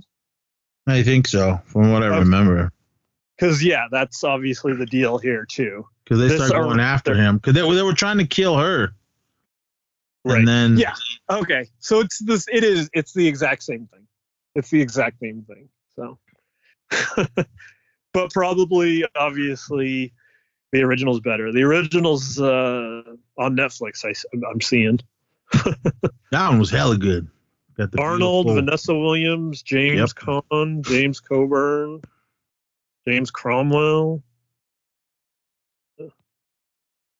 John Slattery. I haven't seen that in a while, but it's hella good. Yeah, now I feel like watching it just to kind of compare to what I just saw. And I almost want to. I need to fast forward through the film and show you to erase what you saw. Scenes. Yeah, exactly. And then just randomly, I saw on IMDb. I guess there's this Aaron Eckhart movie back from 2012 called Erased. An ex-CIA agent and his estranged daughter are forced on the run when his employers erase all records of his existence. I don't remember this at all. Did you ever see that or hear about that? Never heard of it. Yeah. But it sounds similar. Oh, actually, you know what that sounds like too? The Net. I put that on recently again, and like that's always good for a laugh just because of like what they thought they were saying about like what computers could do and like the future of computers, Never seen that one. You never seen The Net with Sandra Bullock? Nope. It looked too Whoa. It looked lame. What happened? It looked dumb. How did you never see The Net? Because it looks stupid. That's why I didn't want to watch it. Wow. You almost got to see it just for historical relevance. No, I'm good. Anyways. That'll do it for movies. So I guess we're on to the week in sports. I'll go quick since I know you got a feature. Rough times for my Broncos. It is hard to watch. They were on Thursday Night Football. in the lead up to it, I was listening to a podcast where they were talking about these teams are so bad, and they're like, this is the loser leaves town match between the Colts and the Broncos. And it lived up to that designation. There were 0 touchdowns in the game. Late in the game, the Broncos were winning 9-6, 3 field goals to 2. And they went for the touchdown. They could have just ran out the clock. Russell Wilson to the end zone, throws an interception. The Colts quickly move down the field, kick the field goal to tie it. And at that point, the game's not over. It goes to overtime. Tons of people left the stadium. I wouldn't, but I can't blame them. They just watched some of the most awful football you could ever watch. Now you're sending them to overtime. You could have just ran the ball out and won the game. Instead, you're going to overtime. Hell of people left. It was terrible football. And then in overtime, Colts get the ball. They kick another field goal, go up 12-9. Broncos get the ball, move all the way down the field. They're right on the goal line. They could kick a field goal to tie it. Instead, they go for a fourth. Wilson tries to jam it over the middle, and it gets broken up. And, of course, the play, it's just bad football. It's like, it's crazy because the past few years haven't been good either as a Broncos fan. But we've had moments, and we, like, score, and we were, like, winning, and it felt like, oh, maybe there's something here, and there's a chance, and, like, could we rally and make the playoffs? Like, this team feels so hopeless. It's just bad football. It doesn't feel good. It's like, it's just doom. It's so bad. And that's where we're at with Broncos football. And then left and right, I'm seeing like all these great memes. You know, our catchphrase for years, Broncos country and let's ride. And now we got all these memes and these things. Broncos country, let's ride, the ride, and it's like a car crashing into water and stuff. And you got the horse from Neverending Story that's sinking into the mud. That's Broncos. It's bad. Well,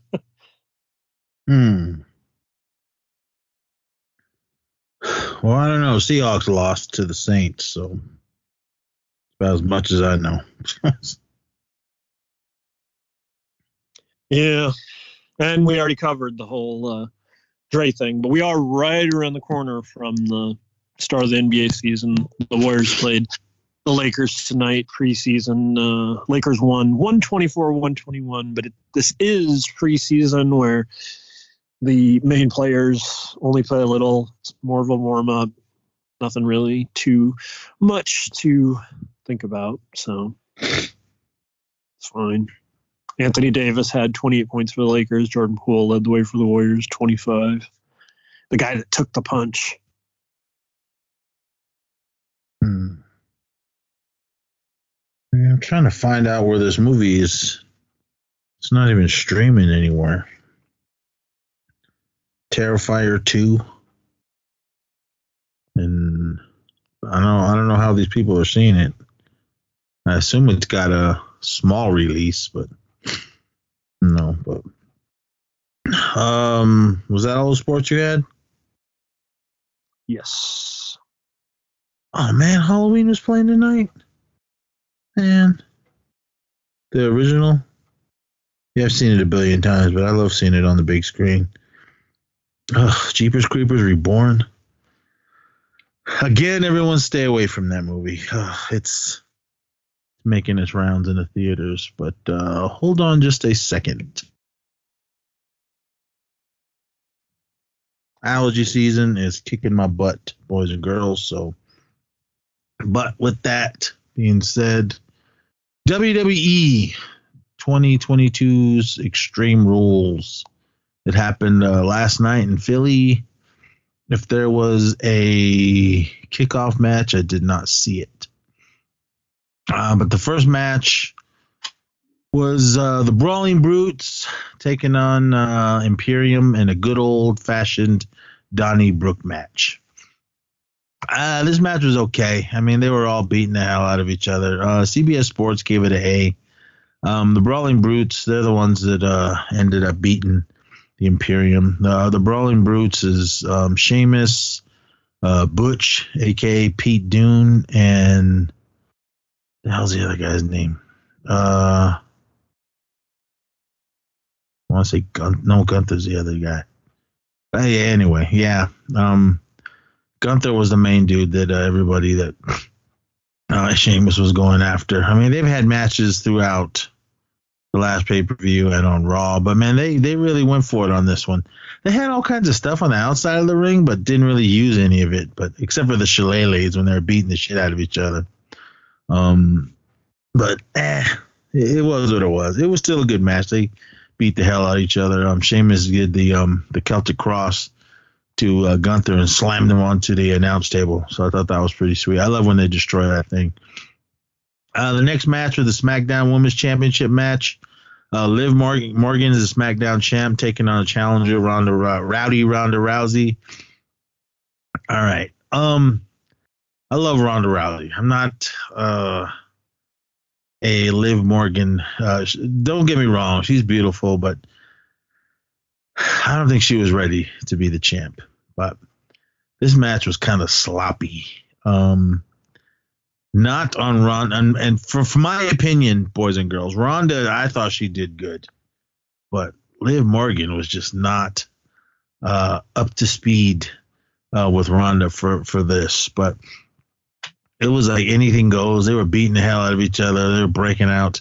Liv Morgan had a bat, broke out the tables and everything.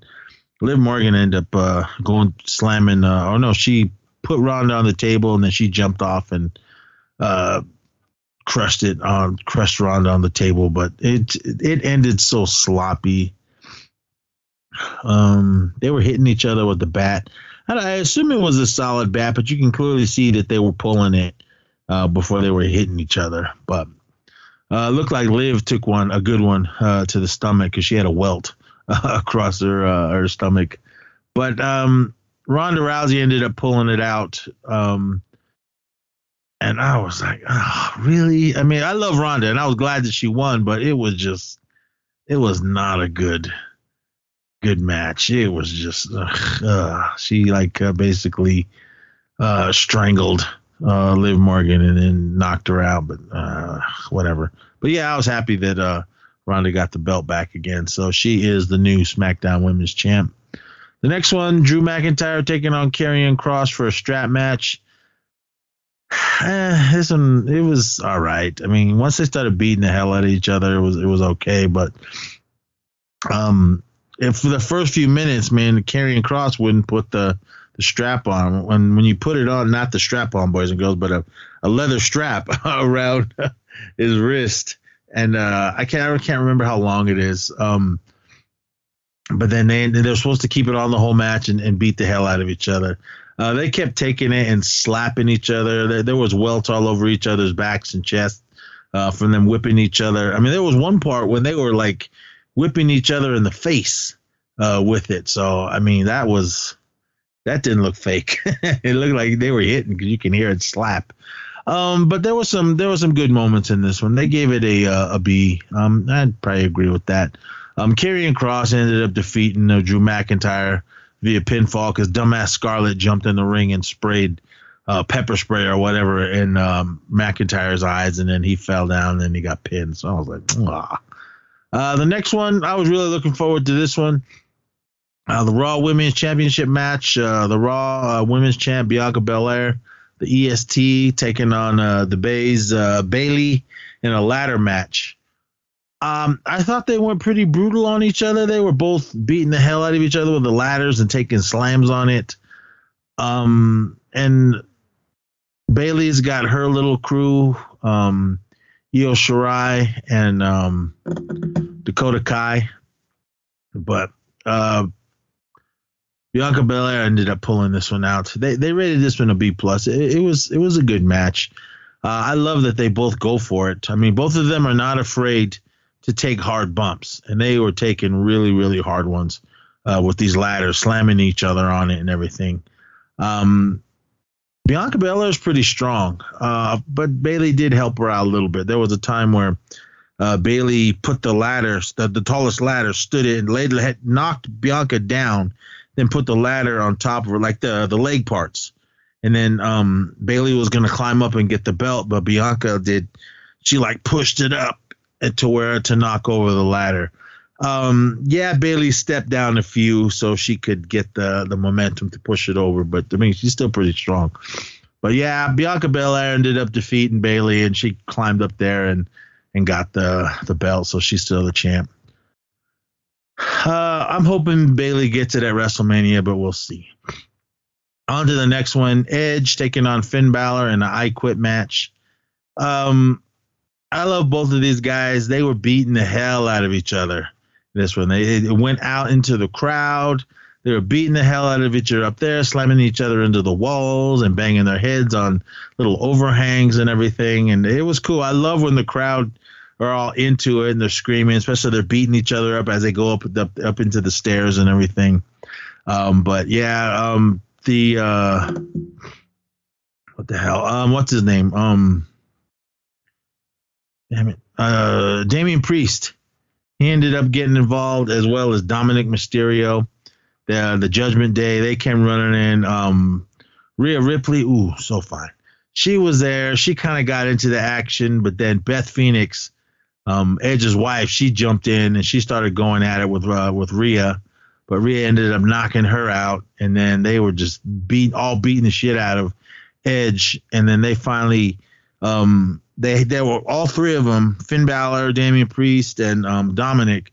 They were holding Edge, like kind of like they had him they were on his back and they were holding him up. And basically, you're supposed to yell, "I quit," and then that's when the match is over. But Beth she got knocked out by Rhea Ripley. Rhea Ripley had these brass knuckles and bing, knocked her out. So she was laying there flat on her face. Rhea grabbed a chair, stuck it under Beth's head, and then she had another chair, and she was just going to hit her in the head with it. So that's what she ended up. Well, she was about to do it, but then Edge finally went, I quit. So the match was over, but they still had it, and Rhea just slammed Beth in the head. And then they all jumped out of the ring, and Edge crawled over her and was, "Are you all right? Are you all right?" For hella long, they were like, usually the EMTs come running in immediately. I don't know why they weren't. I mean, all these refs came jumping in the ring for some reason. And then Edge was like, "Come on, get someone." Oh, what's his name? Rey Mysterio got involved in this as well, but then he got beat up. Dominic, his son, ended up beating up his dad, and oh man, it was just all hell in the ring. But Edge, is he gonna quit?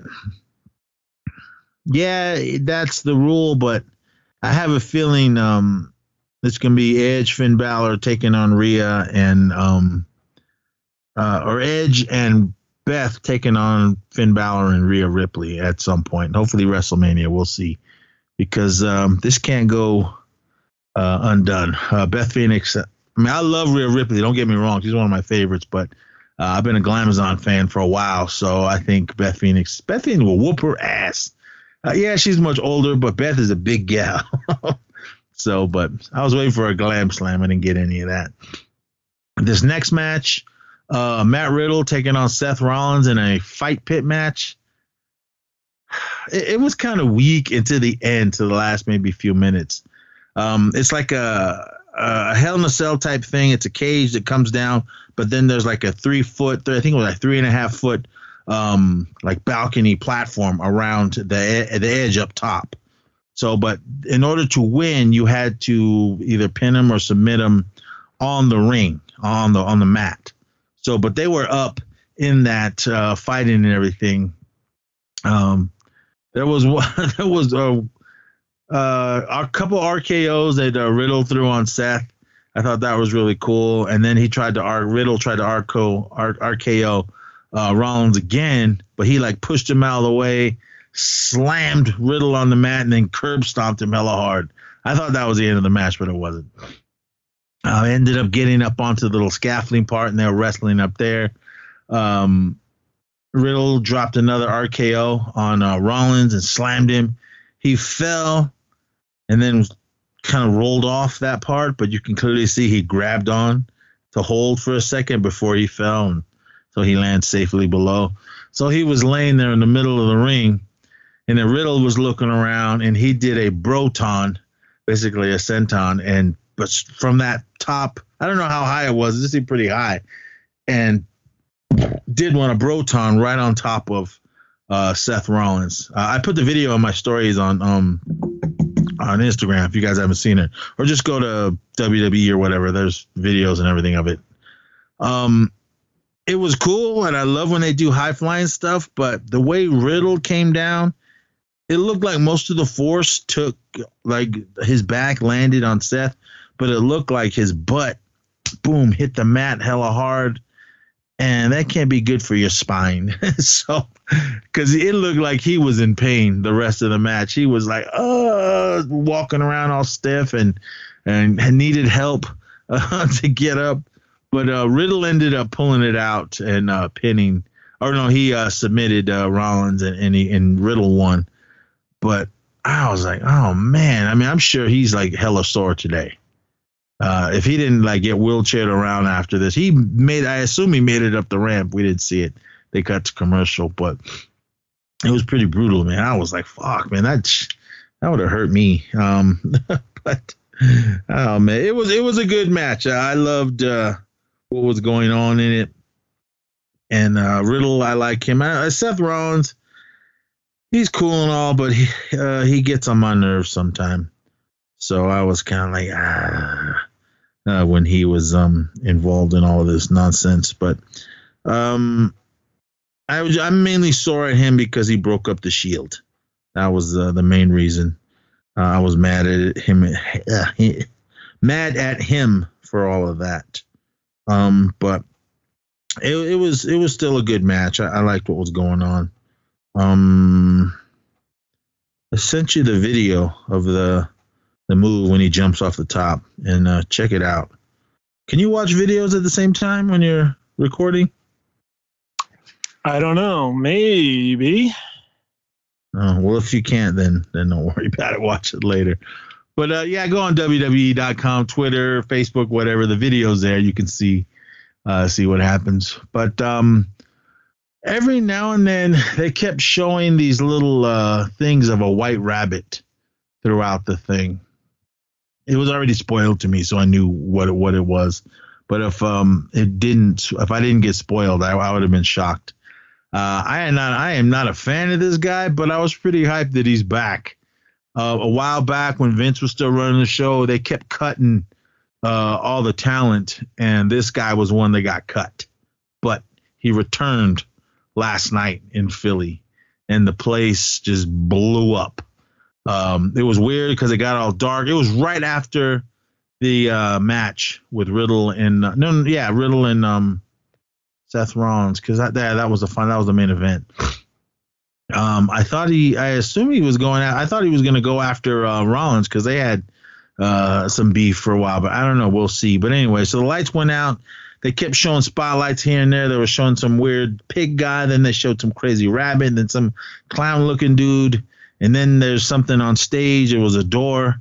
The door opened. Then somebody started singing. He got the whole world in his hand. And when you heard that voice, everybody went, ah! Well, I think everyone knew who it was anyway when they started showing all these weird things, because they were also playing this music. And you guys know whose music that was. But the return of Bray Wyatt. He wasn't the Fiend. He was Bray Wyatt. Because he came out. When that door opened and this big old bright light, you see his little lantern. And when you saw that, the place it was a huge pop. Everyone, went nuts. I was kind of excited, but I was never really a Bray Wyatt fan. I love the Fiend. I liked how he looked. Oh, there was a Fiend guy in the crowd too. But he comes out and he has this cool mask on. Shout out to Bacon Jason.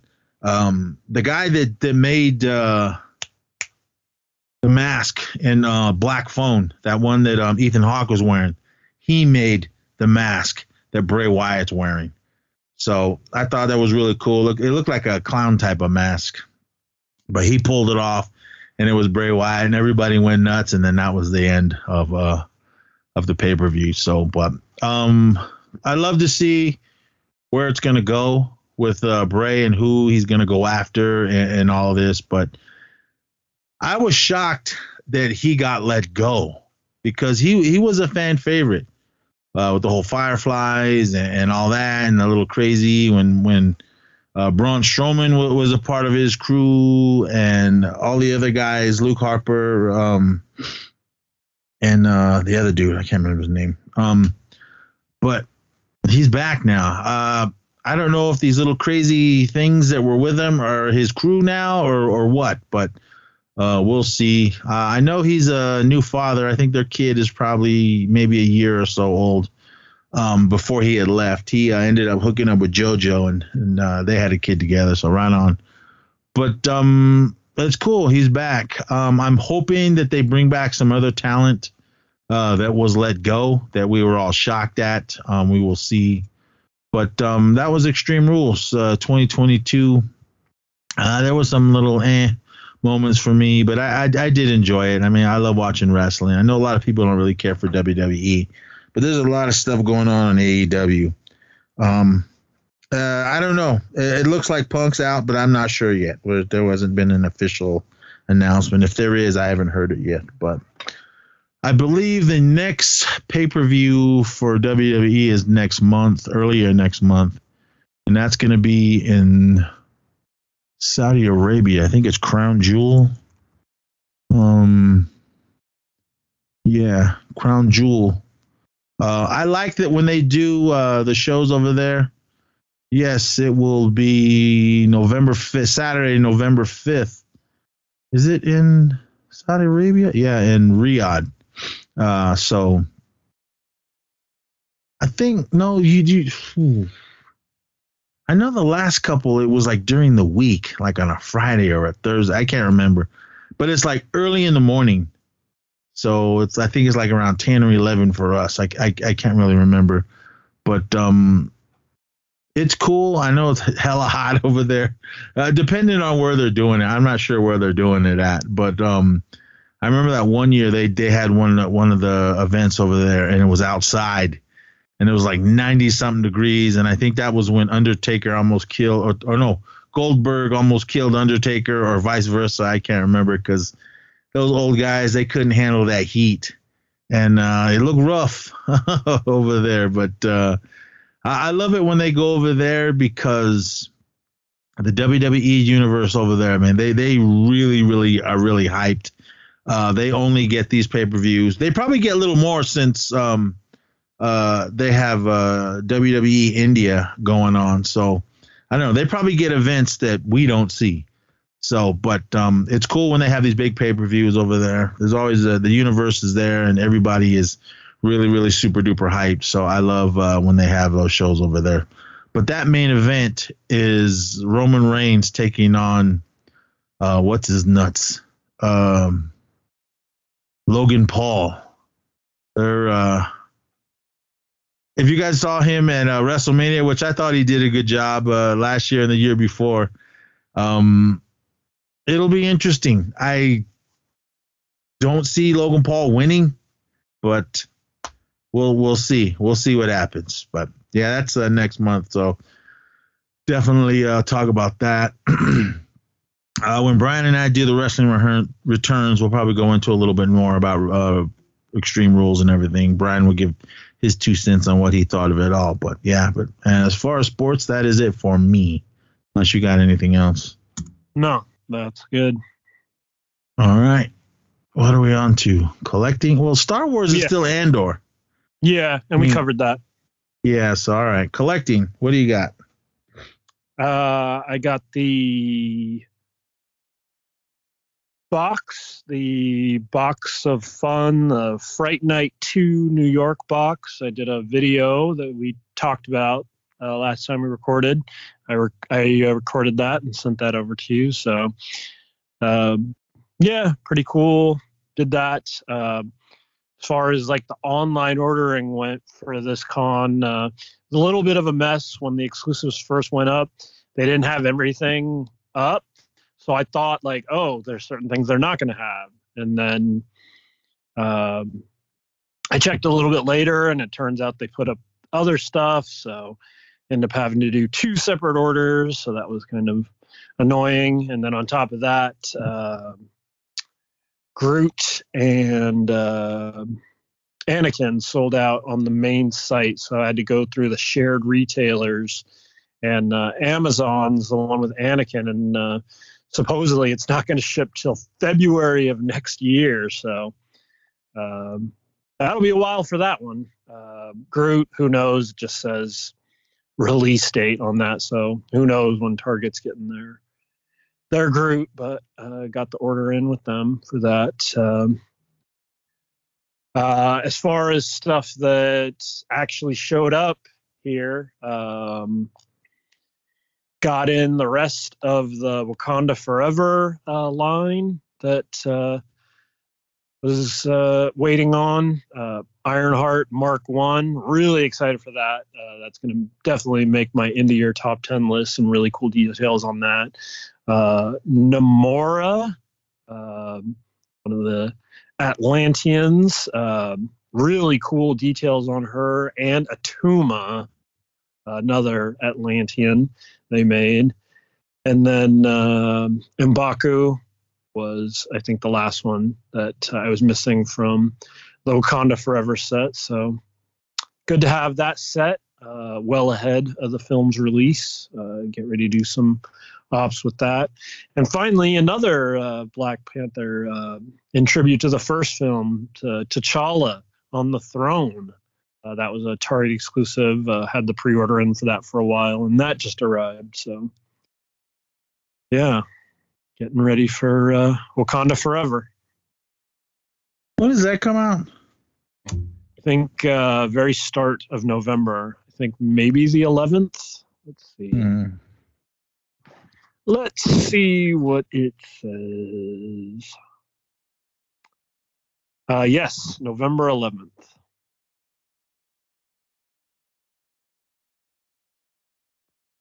So pretty much a month away. All right. Is that all you got? Yeah, that'll do it. All right. I got a couple things. Oh, finally, my Spirit that I pre-ordered last year from Entertainment Earth finally showed up, but I was tired of waiting, so I ended up picking one up at from Amazon. So now I got 2. But the Amazon one, the box was kind of roughed up, so I'm going to open that one. The Entertainment Earth one, it came pretty good. The box looks decent or better than my other one. They packaged it pretty good, so that was really cool. But while I was down in Sacramento, we went to the Comic Command Center. I think that's what it was called. We went in there. It was more of a little gaming place. There's a bunch of tables in there that took up all the room and whatever games people play, card games or those other ones, but I don't know. But they also had collectibles in there. So I went in there and looked. This is a Diamond Select figure. I'd seen them online, but I finally saw the one I wanted. And this is Johnny Lawrence from the Cobra Kai Never Dies. This is from the Cobra Kai series. It's got cool little pictures of William Zabka on the back. And it's in like a clam case shell. It was only $25. It comes with I think it's a stand and a little card, a Johnny Lawrence card, and the figure. It looks pretty cool. The mold is good. Looks just like him. I'm not going to take it out of the package, but it was cool. I saw these online, and I'm glad I got this one. This is the one I wanted. Johnny's my favorite in Cobra Kai.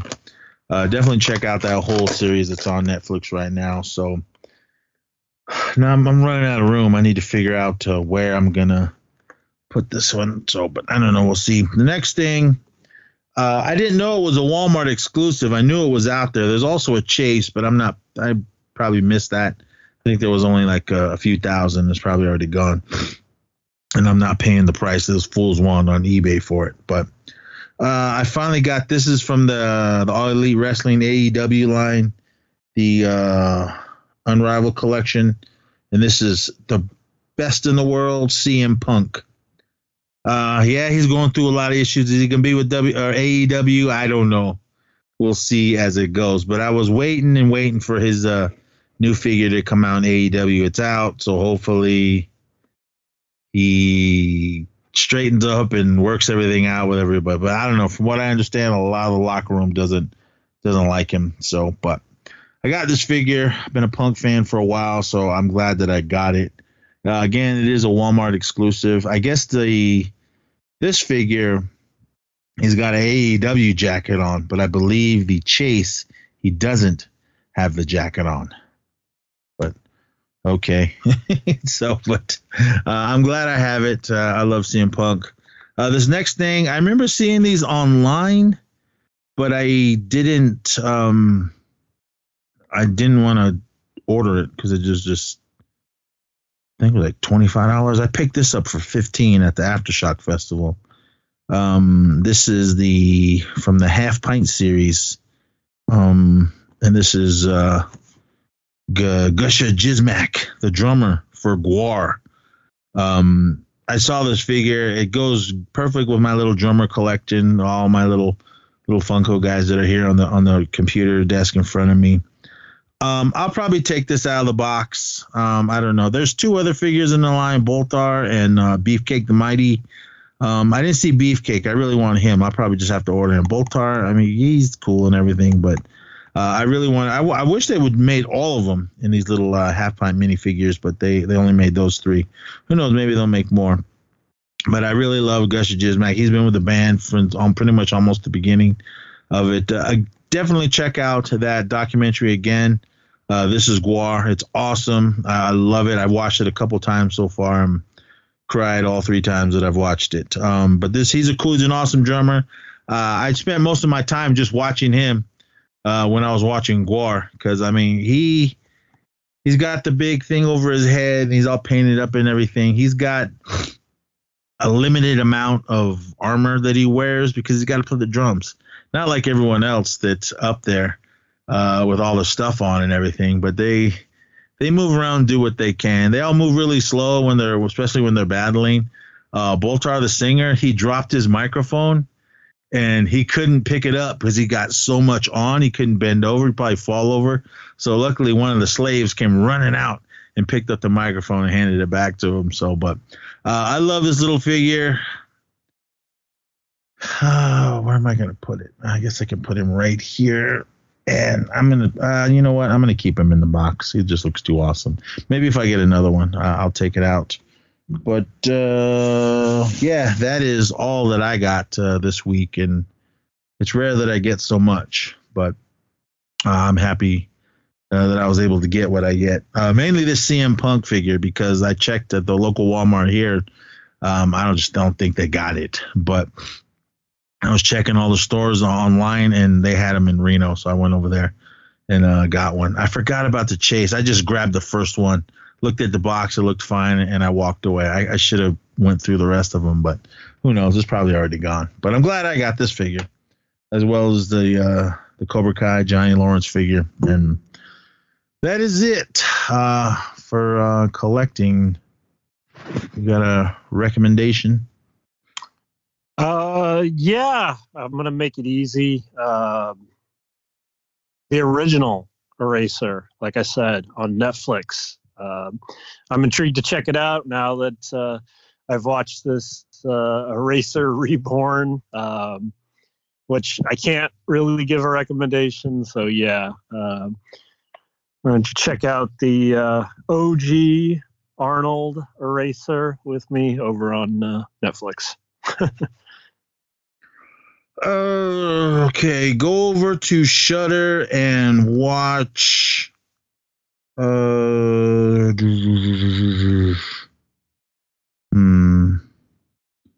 many good movies on here. I think I already recorded that one before. I don't think I ever did this one. All right, this is a film that came out in 1986. Yeah, it's a cool little film. I like it. This is The Gate. So what's his name? Very, very young Stephen Dorff. He's in it. When two boys accidentally dig up the gates of hell and summon an army of tiny demons, and they have to work fast to stop the demons from turning them into human sacrifices, or a big bad demon king will soon be slithering through the gate to take over the world. I love this movie. It's goofy and everything, but it was really cool. I saw it in the theater when it came out, and I didn't realize that was Steven Dorff until I recently watched it a couple years ago again. But it's cool. It's an awesome little movie. If you have Shudder or AMC Plus, check out The Gate. All right. And my random track this week, taking it back, my retro playlist, Classic Soul, Marlena Shaw's California Soul. Always love this track. Never get tired of this track. So, yeah, listen to some California Soul.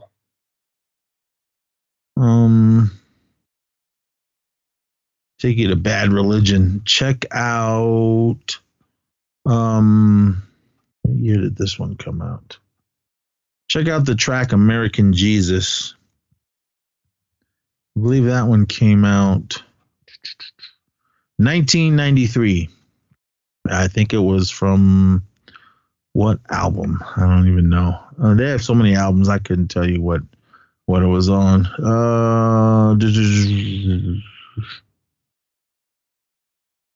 Guess it was just a single. But yeah, check out American Jesus. I don't want to feel like searching. It was on an EP that they did.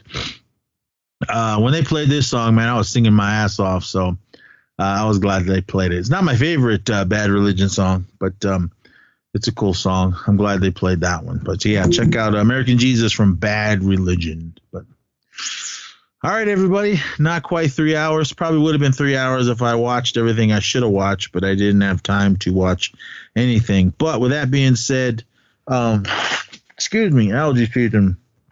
Our 31 days of horror, we've been going strong. Since I was gone, I kind of had the episodes ready and uploaded to go, so those dropped while I was away. But now I'm home, and I thought I put one up for today, but Sunday, September 9th, I haven't put that up yet, so it'll be up. You'll probably hear this before. Well, this will be up before that, so I need to upload that show. I won't tell you what it is, but let me tell you what we've got so far, and everyone that's listened to it and reached out to us, thank you so much for listening. The first episode was Damien, The Omen 2, then I did Demons 2, then I did Psycho 2, then I did Fire in the Sky, and then Brian and I did Stay Alive, then I did Diary of the Dead, and then I did It Follows, and then Brian and I did is it 2010? Yeah, 2010 film, Legion. If you guys haven't seen that, awesome film with what's his nuts? Vision. What's his name? Paul Bettany. Yeah, him. Have you seen that movie, Legion? Nope. You haven't seen that movie? Dude, it's hella good. Watch it. It's not a horror movie, but it's labeled horror. It was more of an action shoot 'em up movie about Michael the Archangel. He comes down to protect this lady. It's basically Terminator, but with angels. He comes down to protect this unborn kid because he's supposed to be the savior of mankind. And then all these other demons and angels come down and they have this big, huge firefight at this diner and everything. It's an awesome movie. Definitely check it out and listen to that review as well. But it's a cool film. I believe it's streaming on. Oh, you just got rid of Stars, huh? Or do you still have it? Like a day or two left on it. Yeah, check it out, dude. It's on Stars. It's pretty good. It's more of an action movie than quote unquote horror. So check it out. It's an awesome film. Yeah. What's his name's really good in it? Paul Bettany. Also, before we wrap up, definitely want to tease at some point. We got to do our Big Brother finale wrap up. Looking forward to doing that. And then at some point, we got to do Not So Scary Hocus Pocus 2. Yeah, I don't know. We're also gonna do Werewolf by Night as well. Oh yeah. As soon as I watch it, and then Can't wait. whatever. I don't even know what that one I sent you. Yeah, just do that one and send it on over. You don't want to do that one? I didn't watch it. So, how long is it? Oh, you got to go to bed. Never mind. You got to go to bed. Huh? Yeah, no, I do got to go to bed, but I'm saying it's a few minutes. The thing. It was like maybe it wasn't even 10 minutes. I think it was maybe 10 minutes. It was the one with Steve, right? Yeah. Well, kind of. I see. I didn't even watch it yet. Where is it? I know I sent it to you not too long ago. Oh, here it is.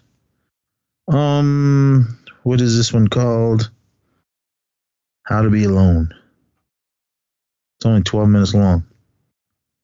If you got a few minutes, let me watch it. We could do it.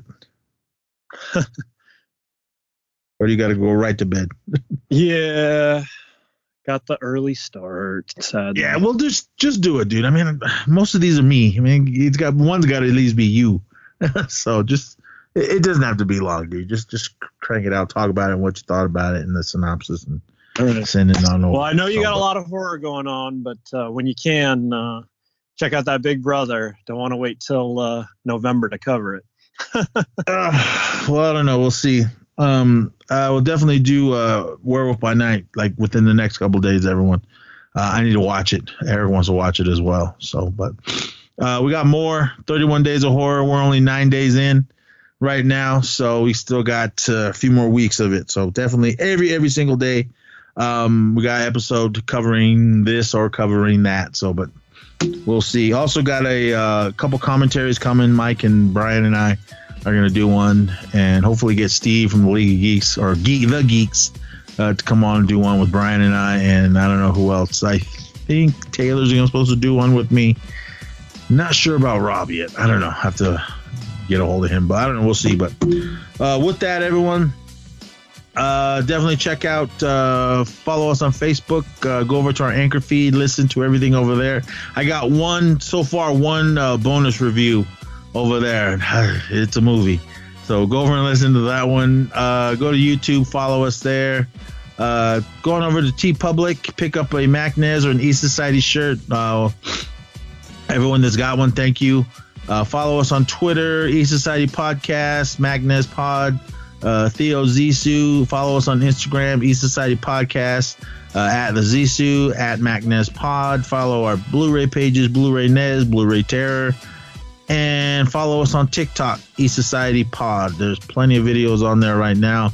A lot of live performances from all the bands that I saw at the Aftershock Festival. Definitely check all that out. And, well, then come back tomorrow for more horror, or 31 Days of Horror. We'll be back next week with another episode. There's a couple of new movies I want to watch. That new Hellraiser movie, so definitely I should have watched it, but I was gone. That'll probably be Nez. I didn't do no Nez on Horror this one because I didn't watch anything, but Nez on Horror next week will be Hellraiser, that new one that's on Hulu, so I'll check that out. And then I think there's some new ones on Shudder I still need to get to, as well as Werewolf by Night.